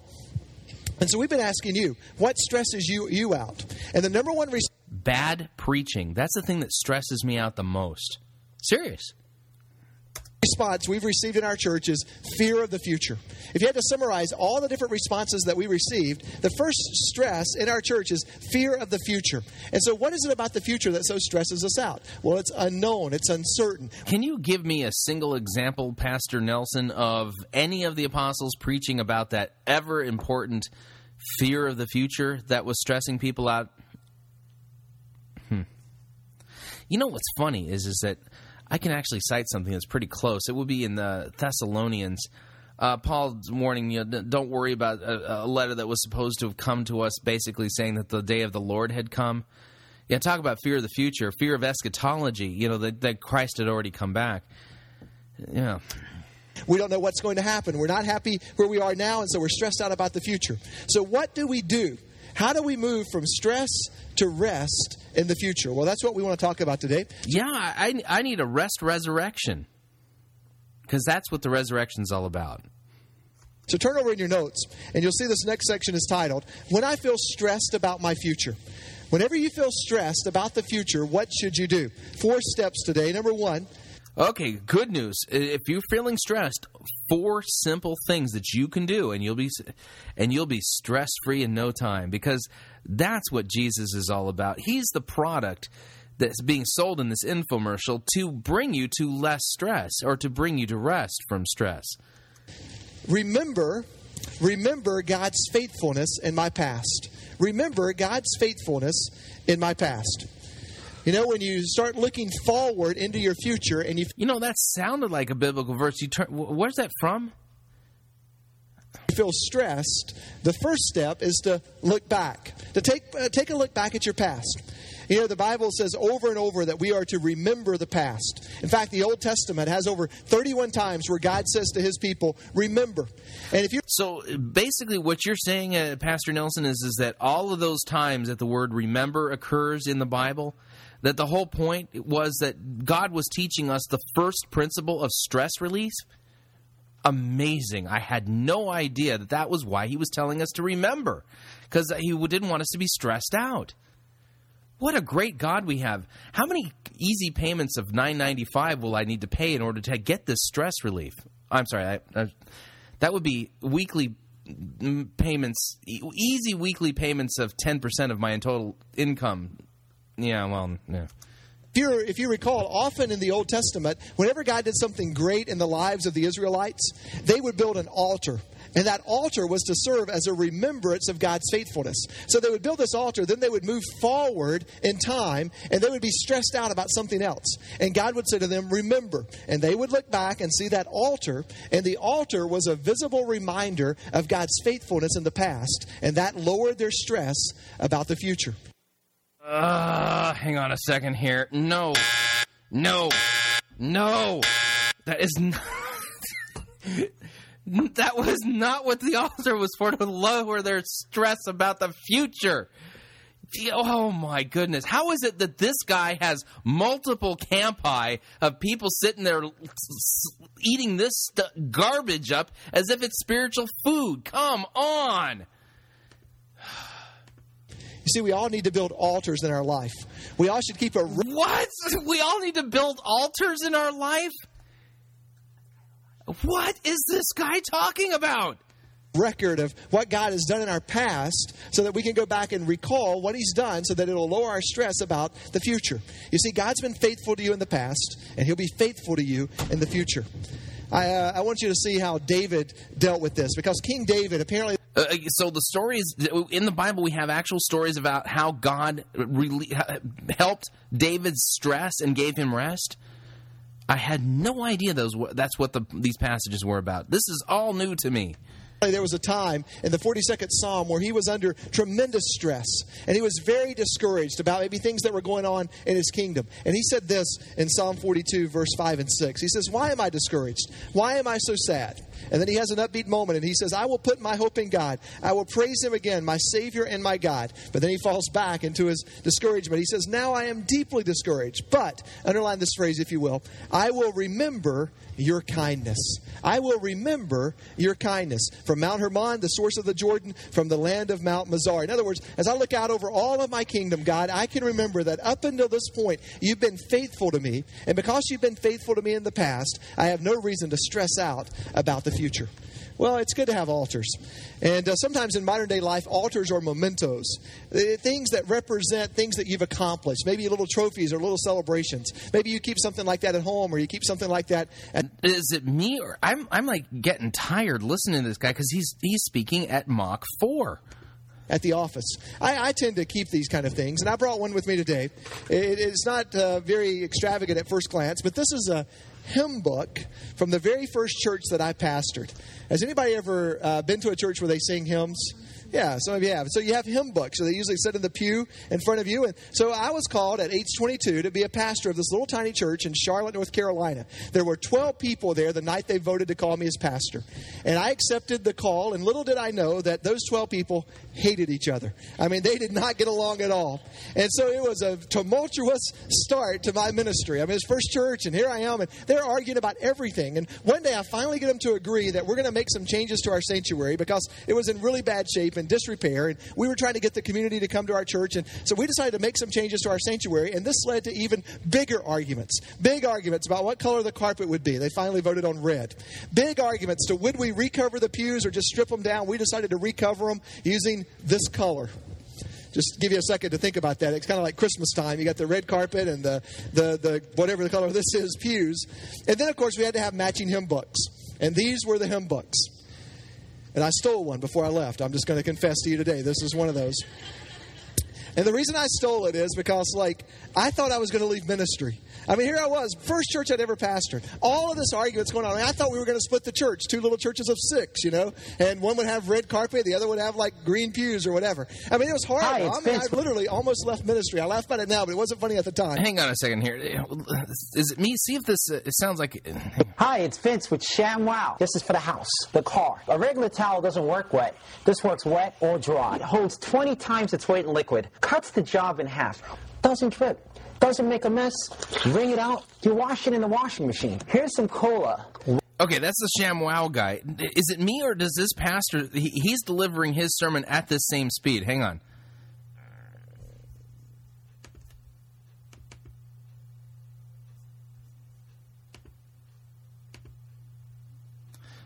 Okay. And so I kept this hymn book. And so now whenever things get tough, when things aren't exactly going the way I wanted to in my career, I'll look at that hymn book and I'll say, man, it's really tough these days, or we've really got this going on at the Journey, or boy, this is an uphill battle. I look back and I say, it was nothing compared to those 12 cats I was trying to herd back in Charlotte, North Carolina. I think there's a similarity in this. Wine, coffee, pet stains. Not only is the damage going to be on top, there's your mildew. That is going to smell. Look at this. Put on the spill, turn it over. Without even putting any pressure, 50% of the cola right there. You following me, camera guy? The other 50%, the color starts to come up. No other towel's going to do that.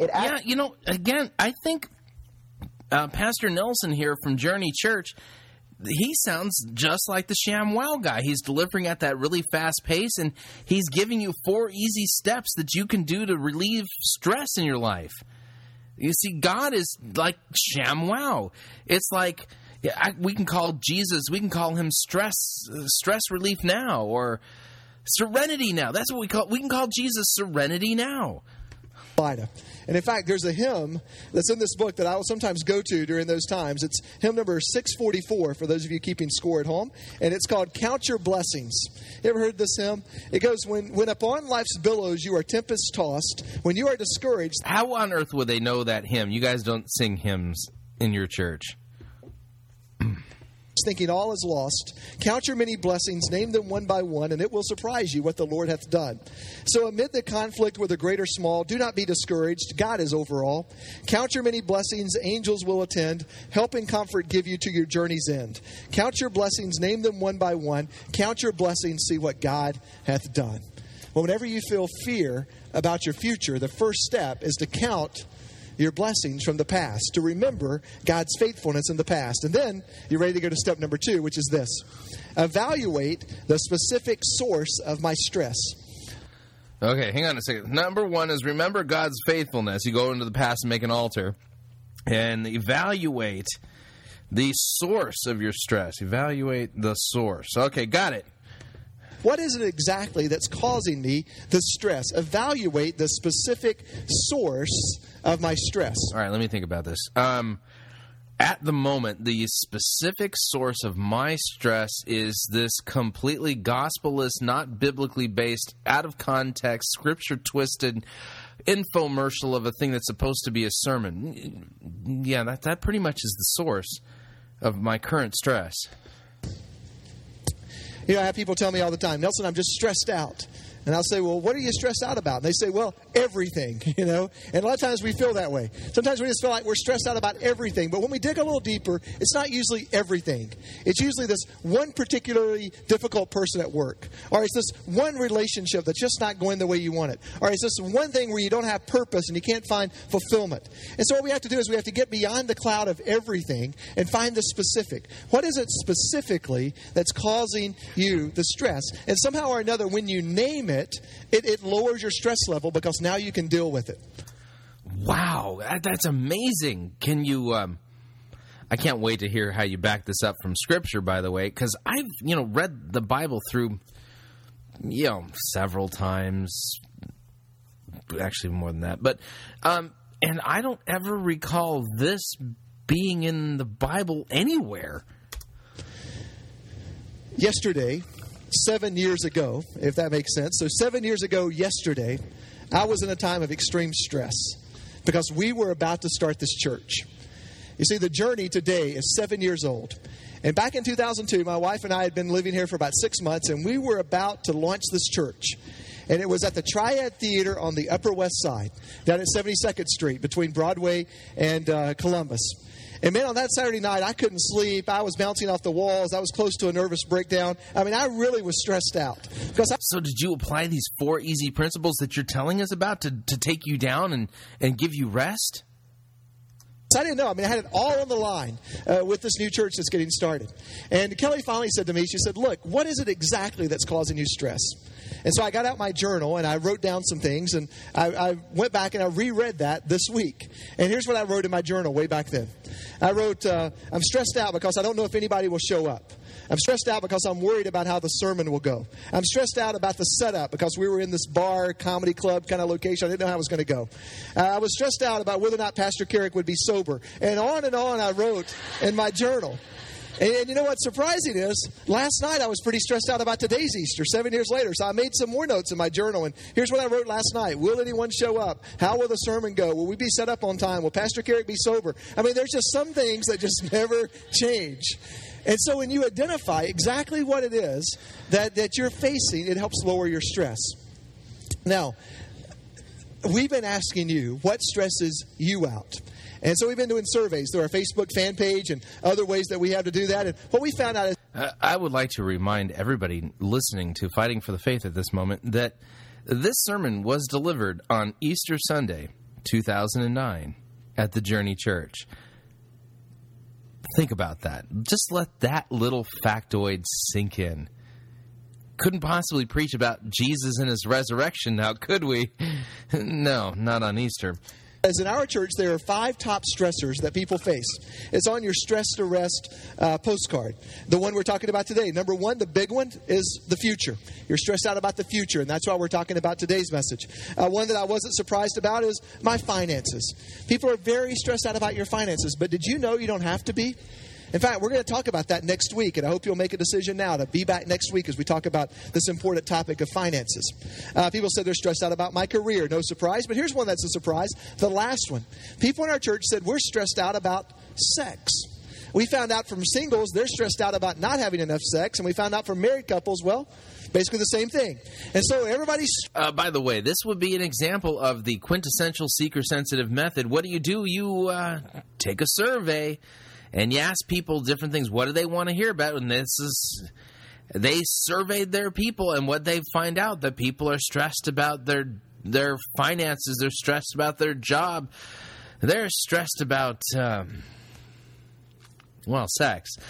And so what does this church do? They go and they make sure that they scratch those itching ears and give people the sermon and the information that they're looking for, because that's what...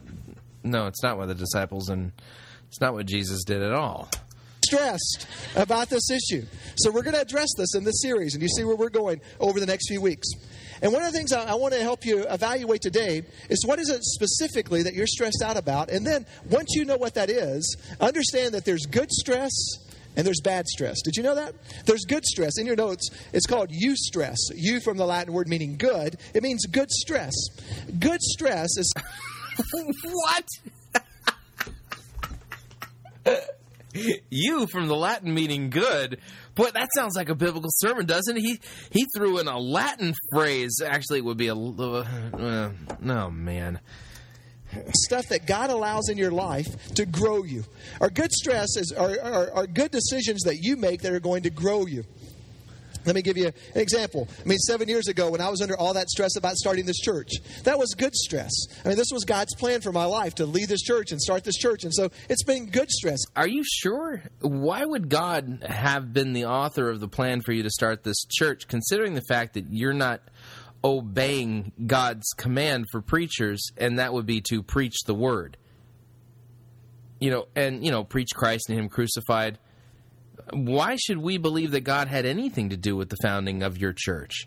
You're not preaching about Christ. It's caused me to grow, and it's made me more like Jesus, having worked here and being part of this. And, today I love you guys and love being a part of what we're doing, and I'm happy that we're celebrating 7 years and look forward to celebrating 70 years. That was a good stress. Some of you joined a growth group this past semester. And you'd never been in a growth group before, but you decided, on Tuesday nights, I'm going to go to my group. And that added stress to your life, because now you had to leave work on time on Tuesday nights. You had to do the reading and read the Bible studies and pray for one another and things like that. But that was a good stress, because it made you more like Jesus Christ. God sometimes allows good stress to come into our lives so that we grow. In fact, Jesus talked about this. And Jesus talked about eustress? That would be the good stress. He's from the Latin. Because, eustress, the good stress. Face the good stressors of life. In fact, in Mark 6:31, Jesus said... Okay, hang on a second here. Mark 6:31. We're going to do a little pre-work. Before we let Pastor Nelson twist God's word, we're just going to pause the tape here and go there ourselves. Let's see. Mark chapter 6. And he says that verse 31 is Jesus talking about good stress. Let's take a look here. And he said to them, come away by yourselves to a desolate place and rest for a while. Okay. Let's see here. So the apostles returned to Jesus and told him all that they had done and taught. Okay, so apparently Jesus sent out the 70 here, I think. He sent them out. And, no, actually, he called the 12 and began to send them out 2 by 2 and gave them authority. Here we go. Context here is Mark chapter 6, verse 7. Jesus called the 12 and began to send them out 2 by 2 and gave them authority over the unclean spirits. He charged them not to take nothing for their journey except for a staff, no bread, no bag, no money in their belts, but to wear sandals and not to put on tunics. And he said to them, whenever you enter a house, stay there until you depart from there. And if anyone will not receive you and they will not listen to you, when you leave, shake off the dust that's on your feet as a testimony against them. So when they went out and proclaimed that the people should repent, and they cast out demons and anointed many people with oil, and they were sick, and the sick were healed, etc. Okay, so then we got this little interlude here of the story of Herod and his birthday party that led to John the Baptist's death. And then we got Mark 6:30. We got the apostles coming back from their sending out, and the apostles returned to Jesus and told him all that they had done and taught. And he said to them, come away by yourselves to a desolate place and rest for a while, for many were coming and going, and they had no leisure even to eat. So what happened is that the apostles come back from being sent out on this little mini mission, and they come back, and there's a lot of people around, and Jesus has come to a desolate place and get some rest. I mean, they just got done. They need to kind of cool down after all this. Okay, so let's see how Pastor Nelson here deals with this. Here we go. Let's get away from the crowds for a while and rest. Why? Because he'd been doing all this ministry around the area. He said there were so many people coming and going that Jesus and his apostles didn't even have time to eat. It wasn't that he was doing anything wrong. It was a good stress. You know, we've got a group of people right now in our church who are adding some good stress to their life. They decided to go on a mission trip to work with our partner church in South Africa, where we go and send teams, and they work with children who have been orphaned from HIV/AIDS. Well, that's a good stress. Yeah, they're having to raise money, and they're having to recruit prayer support, and they're having to make travel plans, and they're going to take a week off of work and fly halfway around the world. But that's a good stress, because for them, that's... Pastor Nelson, just a quick question. How is it that you can justify abdicating your job as a pastor? And your job is laid out so clearly in Scripture. Your job is to preach the Word. Just wondering how it is that you have somehow found a loophole and have exempted yourself from that particular duty of a pastor. It's going to be the best thing probably that happens in their lives this year. And so there's good stress that we allow into our life. Could I ask you to add some good stress to your life? Could I add some stress to your life today? Find your connection card, if you will, and look on the back of your connection card. If it's your first time here with us, we have some next steps on the back of the card. And next step number 3 is to attend as much as possible the rest of the series with God's help. You know, maybe you haven't been as regular in church attendance as you should be. And maybe... All right, pack your bags. We're going on a guilt trip. But it's not even the right kind of guilt. This is guilt for not showing up regularly at their weekly self-help seminars. Maybe, you need to add some good stress into your life. And so why don't you decide today, I'm here on this first Sunday. There's 5 more weeks, and it's going to end with sex, so you got that to look forward to. Why don't you decide today to attend as much as possible the rest of the series with God's help? And just say, God, if you work it out, if you clear up my schedule, I'll be here for the next 5 weeks. That's a good stress. And here's the thing. If you don't have enough good stress in your life, you're always going to fall into distress, which back in your notes is what bad stress is. Bad stress is distress. Bad stress is when something happens in your life as a result of doing something that's not God's will. Such as not preaching the Word on a Sunday morning as the head pastor, and this is supposed to be a sermon about God's Word. Definitely would cause distress with people, because what would that do? It would make them continue to keep them in darkness. It would continue to keep people biblically illiterate, not knowing what God's Word teaches. It would leave them susceptible to the attacks of the devil, and to those who are not even saved, who don't even trust in Christ for their salvation, it leaves them dead and in unbelief and in the trespasses and their sins and under God's wrath. We'll talk about distress, because there's a big distressor coming at the end of ages. That would be Christ's return in glory when he comes to judge the living and the dead. And see, there's a reason why you, pastor, have been given the job of feeding God's sheep and preaching the word, and that is to make it so that God's sheep don't get picked off by the devil. Talk about distress, oh man. And so whenever we choose to do something that's not God's will, like not preaching the word from the pulpit on a Sunday, an Easter Sunday, there are consequences. And those consequences are often distress. It's when we start drinking too much, and it leads to a breakup. It's when we start holding on to bitterness, and we don't forgive, and that leads to relationship failure. It's like when a pastor doesn't preach God's word, and it leads to heresy and false doctrine and false belief and false converts. Just saying. It's when we engage in premarital sex, and that leads to a pregnancy scare. That's distress at those moments in your life. Now, understand, at those moments, God hasn't left you. God will grow you through distress, just like he will grow you through eustress. But God says if you have enough good stress in your life, you can minimize the distress in your life. And that's what? Where does it say that? Come on. Let's hear the claim again here. I'm going to back up the tape just a couple of seconds. I want to hear this claim. Here we go. Premarital sex, and that leads to a pregnancy scare. That's distress at those moments in your life. Now, understand, at those moments, God hasn't left you. God will grow you through distress, just like he will grow you through eustress.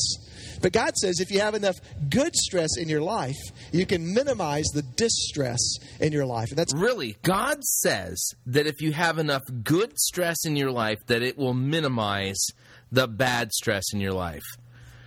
Well, let's see here. I have a few things I could say about that. I could remind you that that's not true. Or I could scream and yell and point out the fact that is a bald-faced lie. Nowhere in the Bible does it say that if you increase your good stress, it'll decrease your bad stress. The Bible doesn't talk about such things, sir, and you just said that God said it. You're lying through your teeth, and you're taking God's name in vain by making God say things that he didn't even say. It's a very important principle. Jesus talked about that. You can study this when you get home. It's in Matthew 5, 31 through 34. But just evaluate. Oh, no. The Sermon on the Mount does not teach anything of the sort. Wait. The specific source of your stress. Remember Matthew 5, 31 through 34. Hang on a second here. We'll just have to go there ourselves. Matthew 5, 31 through 34. Let's see here. All right.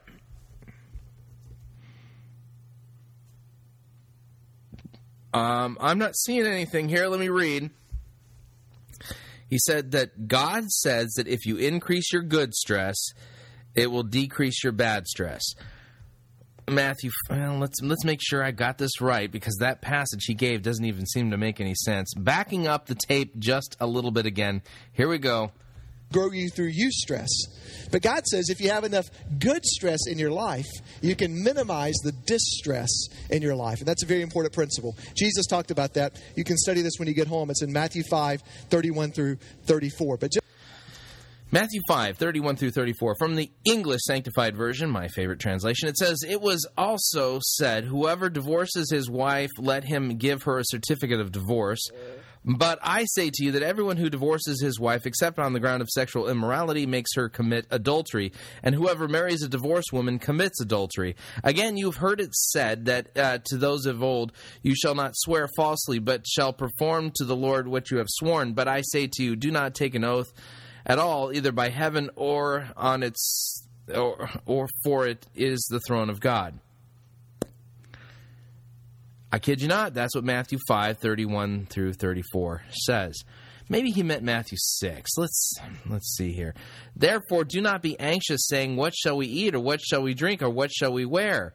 For the Gentiles seek after these things, and your heavenly Father knows that you need them. But seek first the kingdom of God and his righteousness, and all these things will be added to you.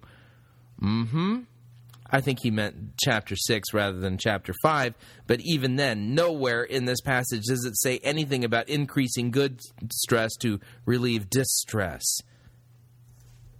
This guy is misusing God's Bible, the word so badly. This is terrible. Just evaluate.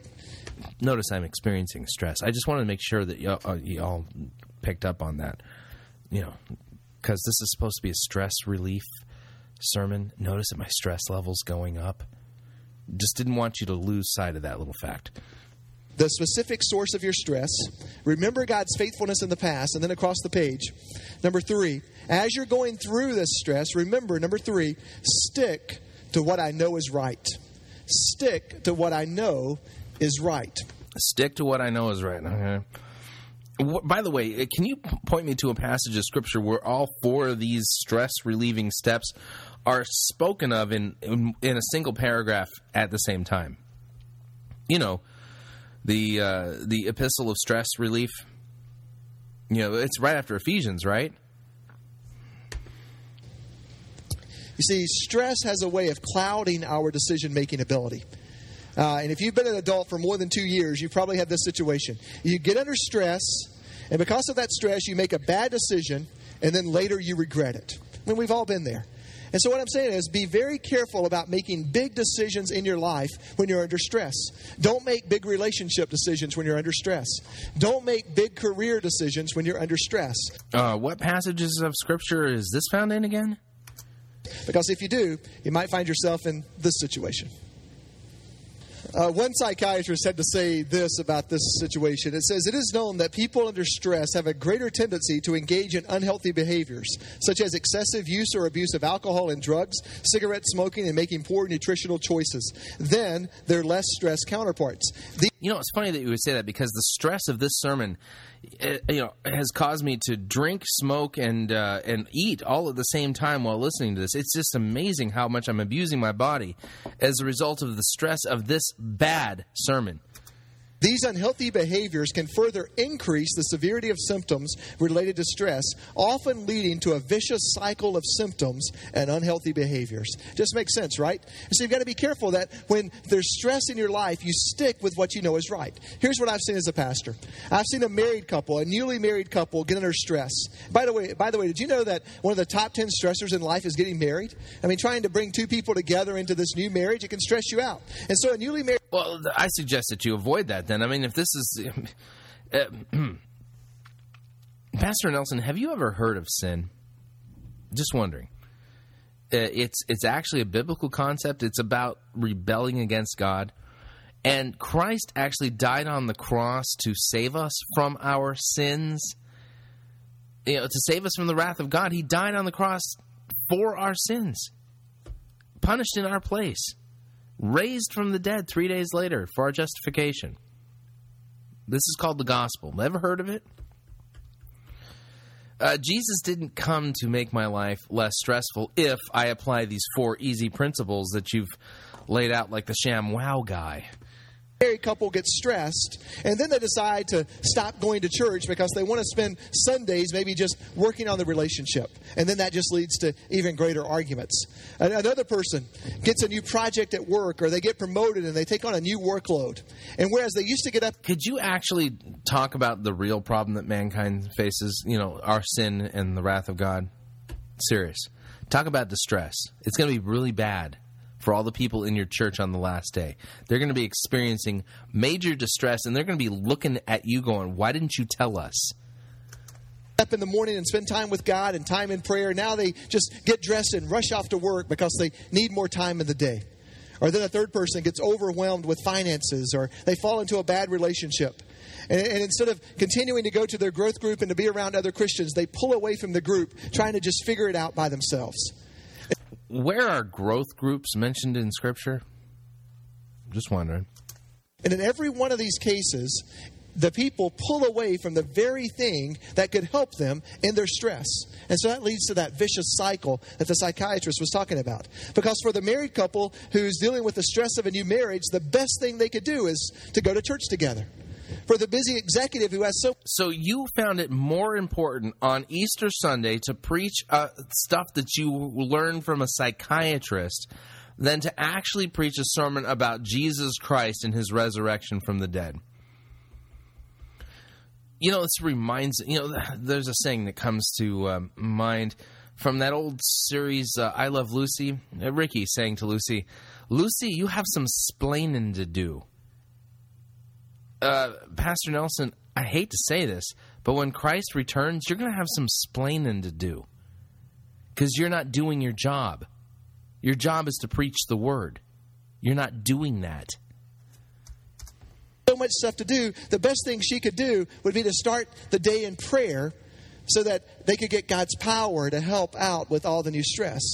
Or the guy going through the bad relationship or maybe dealing with financial stress, the best thing he could do is to continue to go to his growth group so he can be around people who care for him and will pray for him and support him.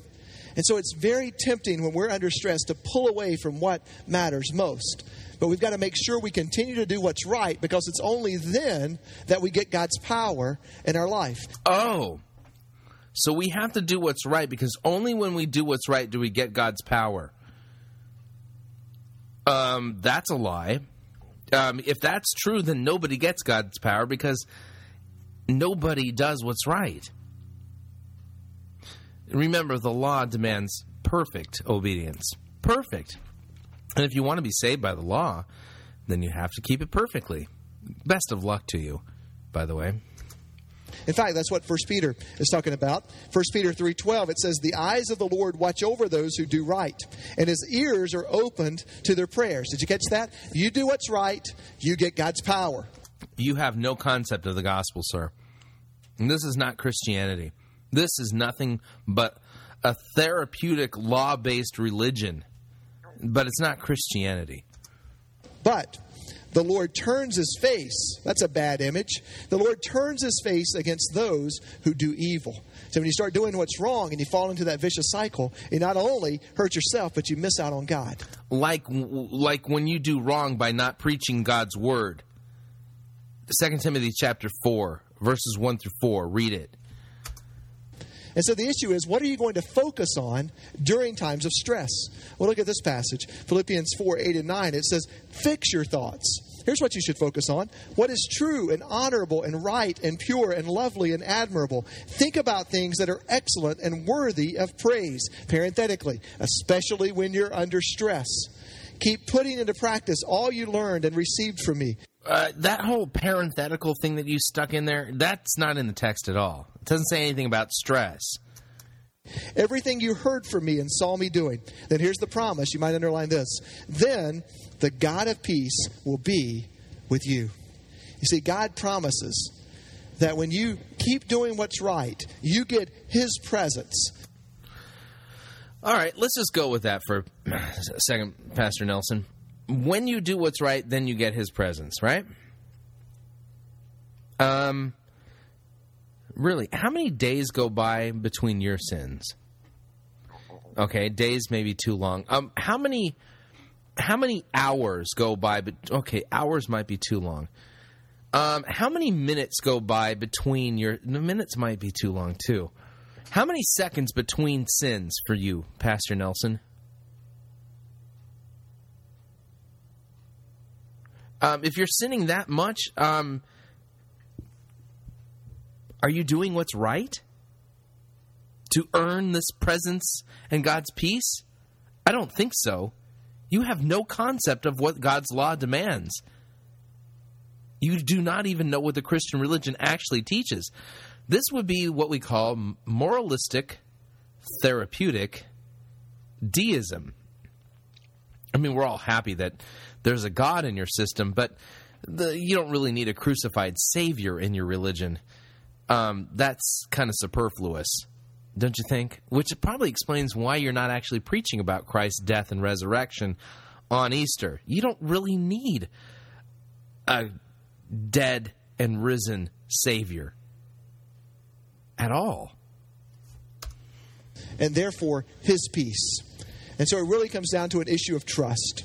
Who are you trusting during times of stress? And that takes us to the last step, which is on the back of your notes, the T. And it is to trust God completely with my future. Trust God completely with my future. You know, stress is really an issue of trust. Stress is a warning light. By the way, did you know that faith in Christ is all about trust in Christ? Trusting in Him for the forgiveness of sins. Trusting in Him that His death on the cross is sufficient, that Christ is sufficient for our salvation. Kind of like a warning light on a car or something. Stress tells you something's out of whack. It tells you that you've got misplaced trust. You know, I was reminded of this a couple weeks ago. How funny that you're turning trust into a legalistic work.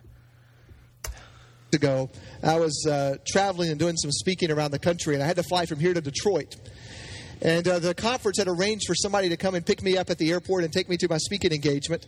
And I had trouble getting out with that person all week. I couldn't reach him on my cell phone. We did trade some emails. We traded a couple of texts, but I never actually spoke to the person. And so when I left LaGuardia, flying up to Detroit, I was pretty stressed out. Because I was like, is he going to be there? Is he going to pick me up? Or we're going to be able to make it to the conference? Will I be able to make my assigned time? And so when I landed on the ground, I was like a nervous wreck. I mean, I was pretty, heated up. And I tried to call him as soon as I landed, and I got voicemail again. And I walked out, with my carry-on bag, hoping that, he was going to come by and pick me up. And by the time I finally got in the car, man, I was just so stressed. And it just took me like the whole ride to the conference to kind of settle down and say, okay, I'm here in Detroit. Let's focus on what I'm doing. And that was the exact opposite of a situation I had a couple of days later when I was flying to Atlanta to speak. Because whenever I fly down south, I've got a friend who picks me up, and his name is Jimmy. And Jimmy has a history with me of being trustworthy. And so when I landed in Atlanta, I wasn't stressed. I felt very confident that Jimmy was going to be there. I picked up the phone, I called him, it went to voicemail. I wasn't stressed. I knew he would be there for me. I walk outside with my carry-on bag, and sure enough, Jimmy comes pulling up and picks me up, and we're off to the conference. And I'm thinking, what was the difference in those two issues? Well, the issue is, could I trust the person or not? I mean, I didn't know this person in Detroit well enough to know if I could trust him. But when it came to Jimmy, we have a long-standing relationship, and I just knew that I could trust him. And so same situation, different people, but the real issue was misplaced trust. Look, if you're feeling stressed out about your career, maybe it's because you're trusting in the wrong person when it comes to your career. If you're feeling stressed out about your finances, maybe it's because you've got trust in the wrong place. If you're feeling stressed out about relationships or marriage, maybe it's because you've got your trust in the wrong place. You want to put your trust in someone who's been there in the past, will be there today, and is completely trustworthy when it comes to your future. There's only one place. All right, maybe this is our gospel nugget.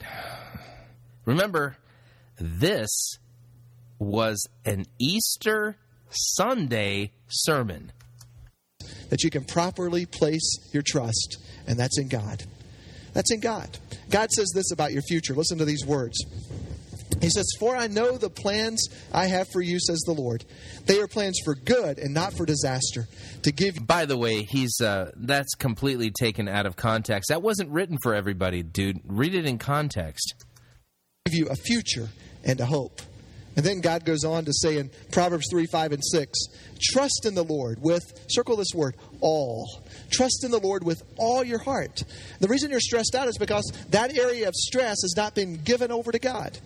Do not depend on your own understanding. Seek His will. Here's the word again. "In all that you do, and He will show you which path to take."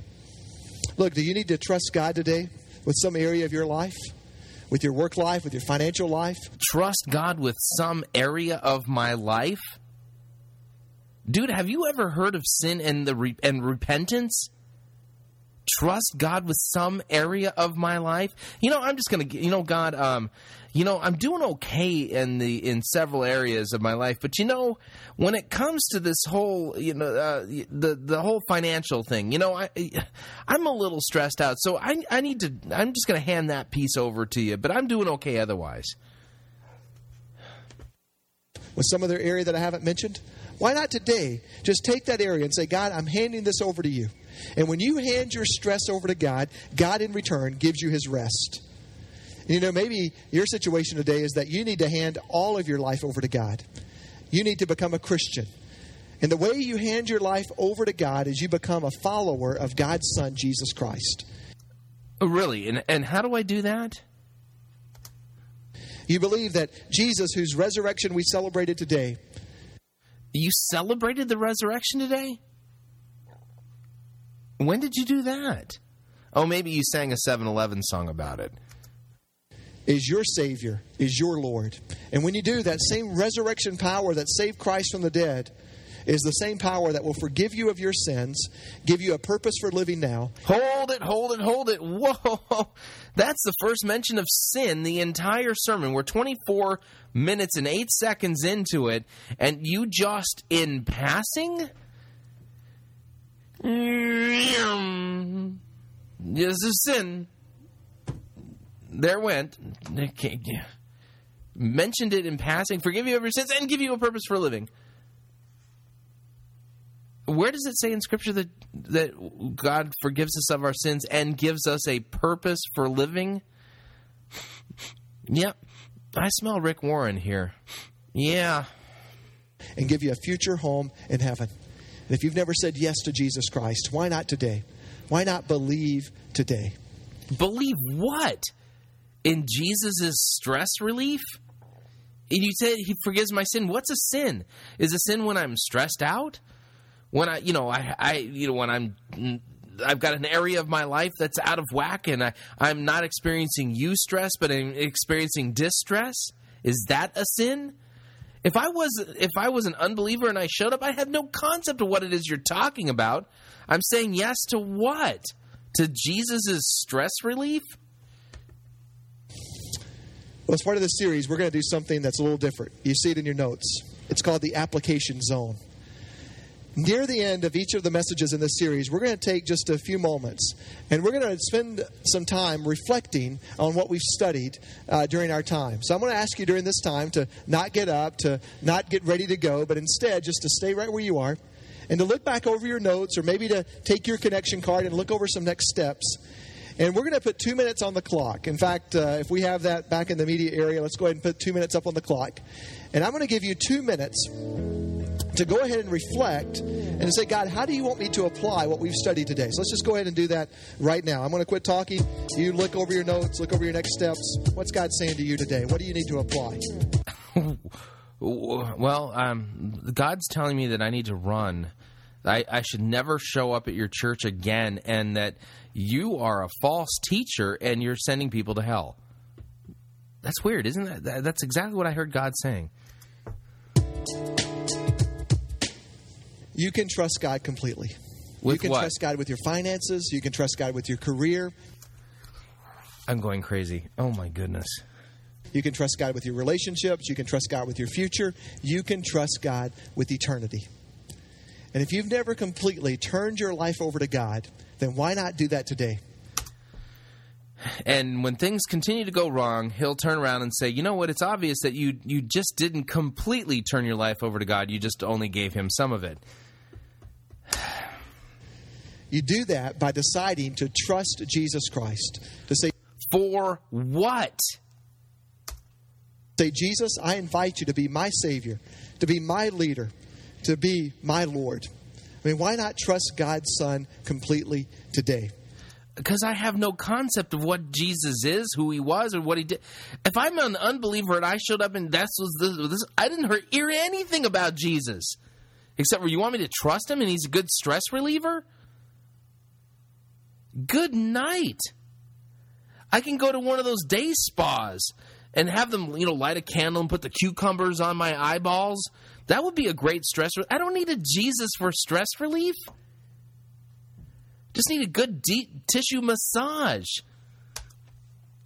On that Easter Sunday, almost 2,000 years ago, the friends of Jesus arrived at the tomb for what they thought was going to be a burial visit. But when they got there, they met an angel. And I want you to see the words the angel said on that Resurrection Sunday 2,000 years ago. It's up here on the screen. It says, "Then the angel spoke to the women. 'Don't be afraid,' he said. 'I know you are looking for Jesus who was crucified. He isn't here. He has been raised from the dead, just as he said would happen.'" You see, Jesus is risen. And the same power that raised Christ from the dead 2,000 years ago is the power that's available in your life to take you from a place of stress to a place of rest. No, that is not a valid application of the resurrection of Jesus Christ at all. You are a heretic. Or to take you from a place of sin to a place of forgiveness. To take you from a place of purposelessness to a place of being purposeful. And yeah, the whole sin forgiveness thing is just one of the laundry list of things that's being offered to you. Oh, my goodness. All of that is yours when you believe in Jesus Christ. All of that is yours when you believe in Jesus Christ. Wow, what a great deal. It's wet or dry. It holds 20 times its weight in liquid. Cuts the job in half. Doesn't drip. Doesn't make a mess. Wring it out. You wash it in the washing machine. Here's some cola. Wine, coffee, pet stains. Not only is the damage going to be on top, there's your mildew. That is going to smell. Look at this. Put on the spill. Turn it over. Without even putting any pressure, 50% of the cola right there. You follow me, camera guy? The other 50%, the color starts to come up.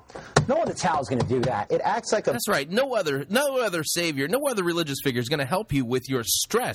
Are you suffering from purposelessness? Are you stressed out? You just need Jesus Now. Jesus Now will help you. He'll forgive you of your sins, take you from a spot of sinfulness to forgiveness. He will give you... do you have a purposeless life? He'll give you a purpose. No problem. Are you stressed in your finances? Are you stressed in your love life? Are you stressed in your career and your work? Jesus Now. I'm telling you, you just need to trust in Him. Come right now and make a decision to apply Jesus to your life, and you can have a life of less stress and purpose.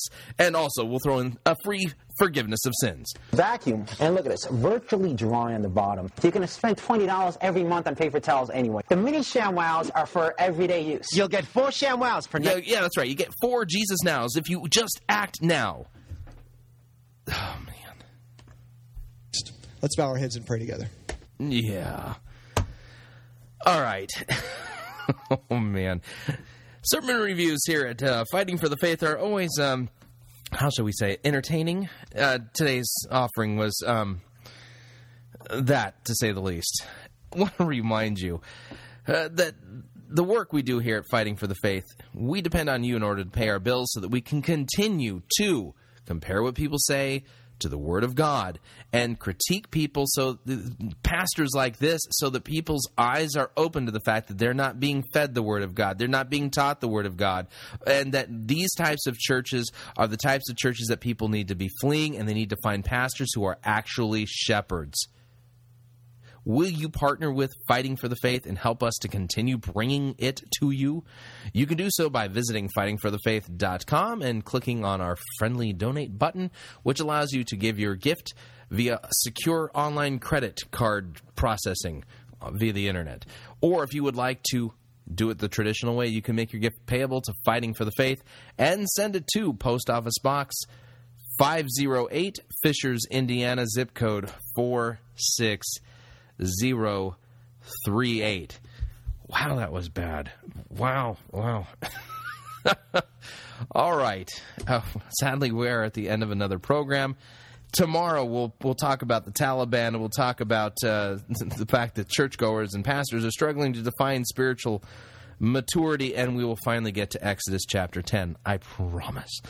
All right. If you would like to email me, you can at talkback@fightingforthefaith.com. Or you can be my friend on Facebook. I'm a friendly guy. Look me up. My name is Chris Roseborough. Or if you would like to receive our subversive microblogging tweets at Twitter, you can. My name there is Pirate Christian. Hey, until tomorrow, may God bless you.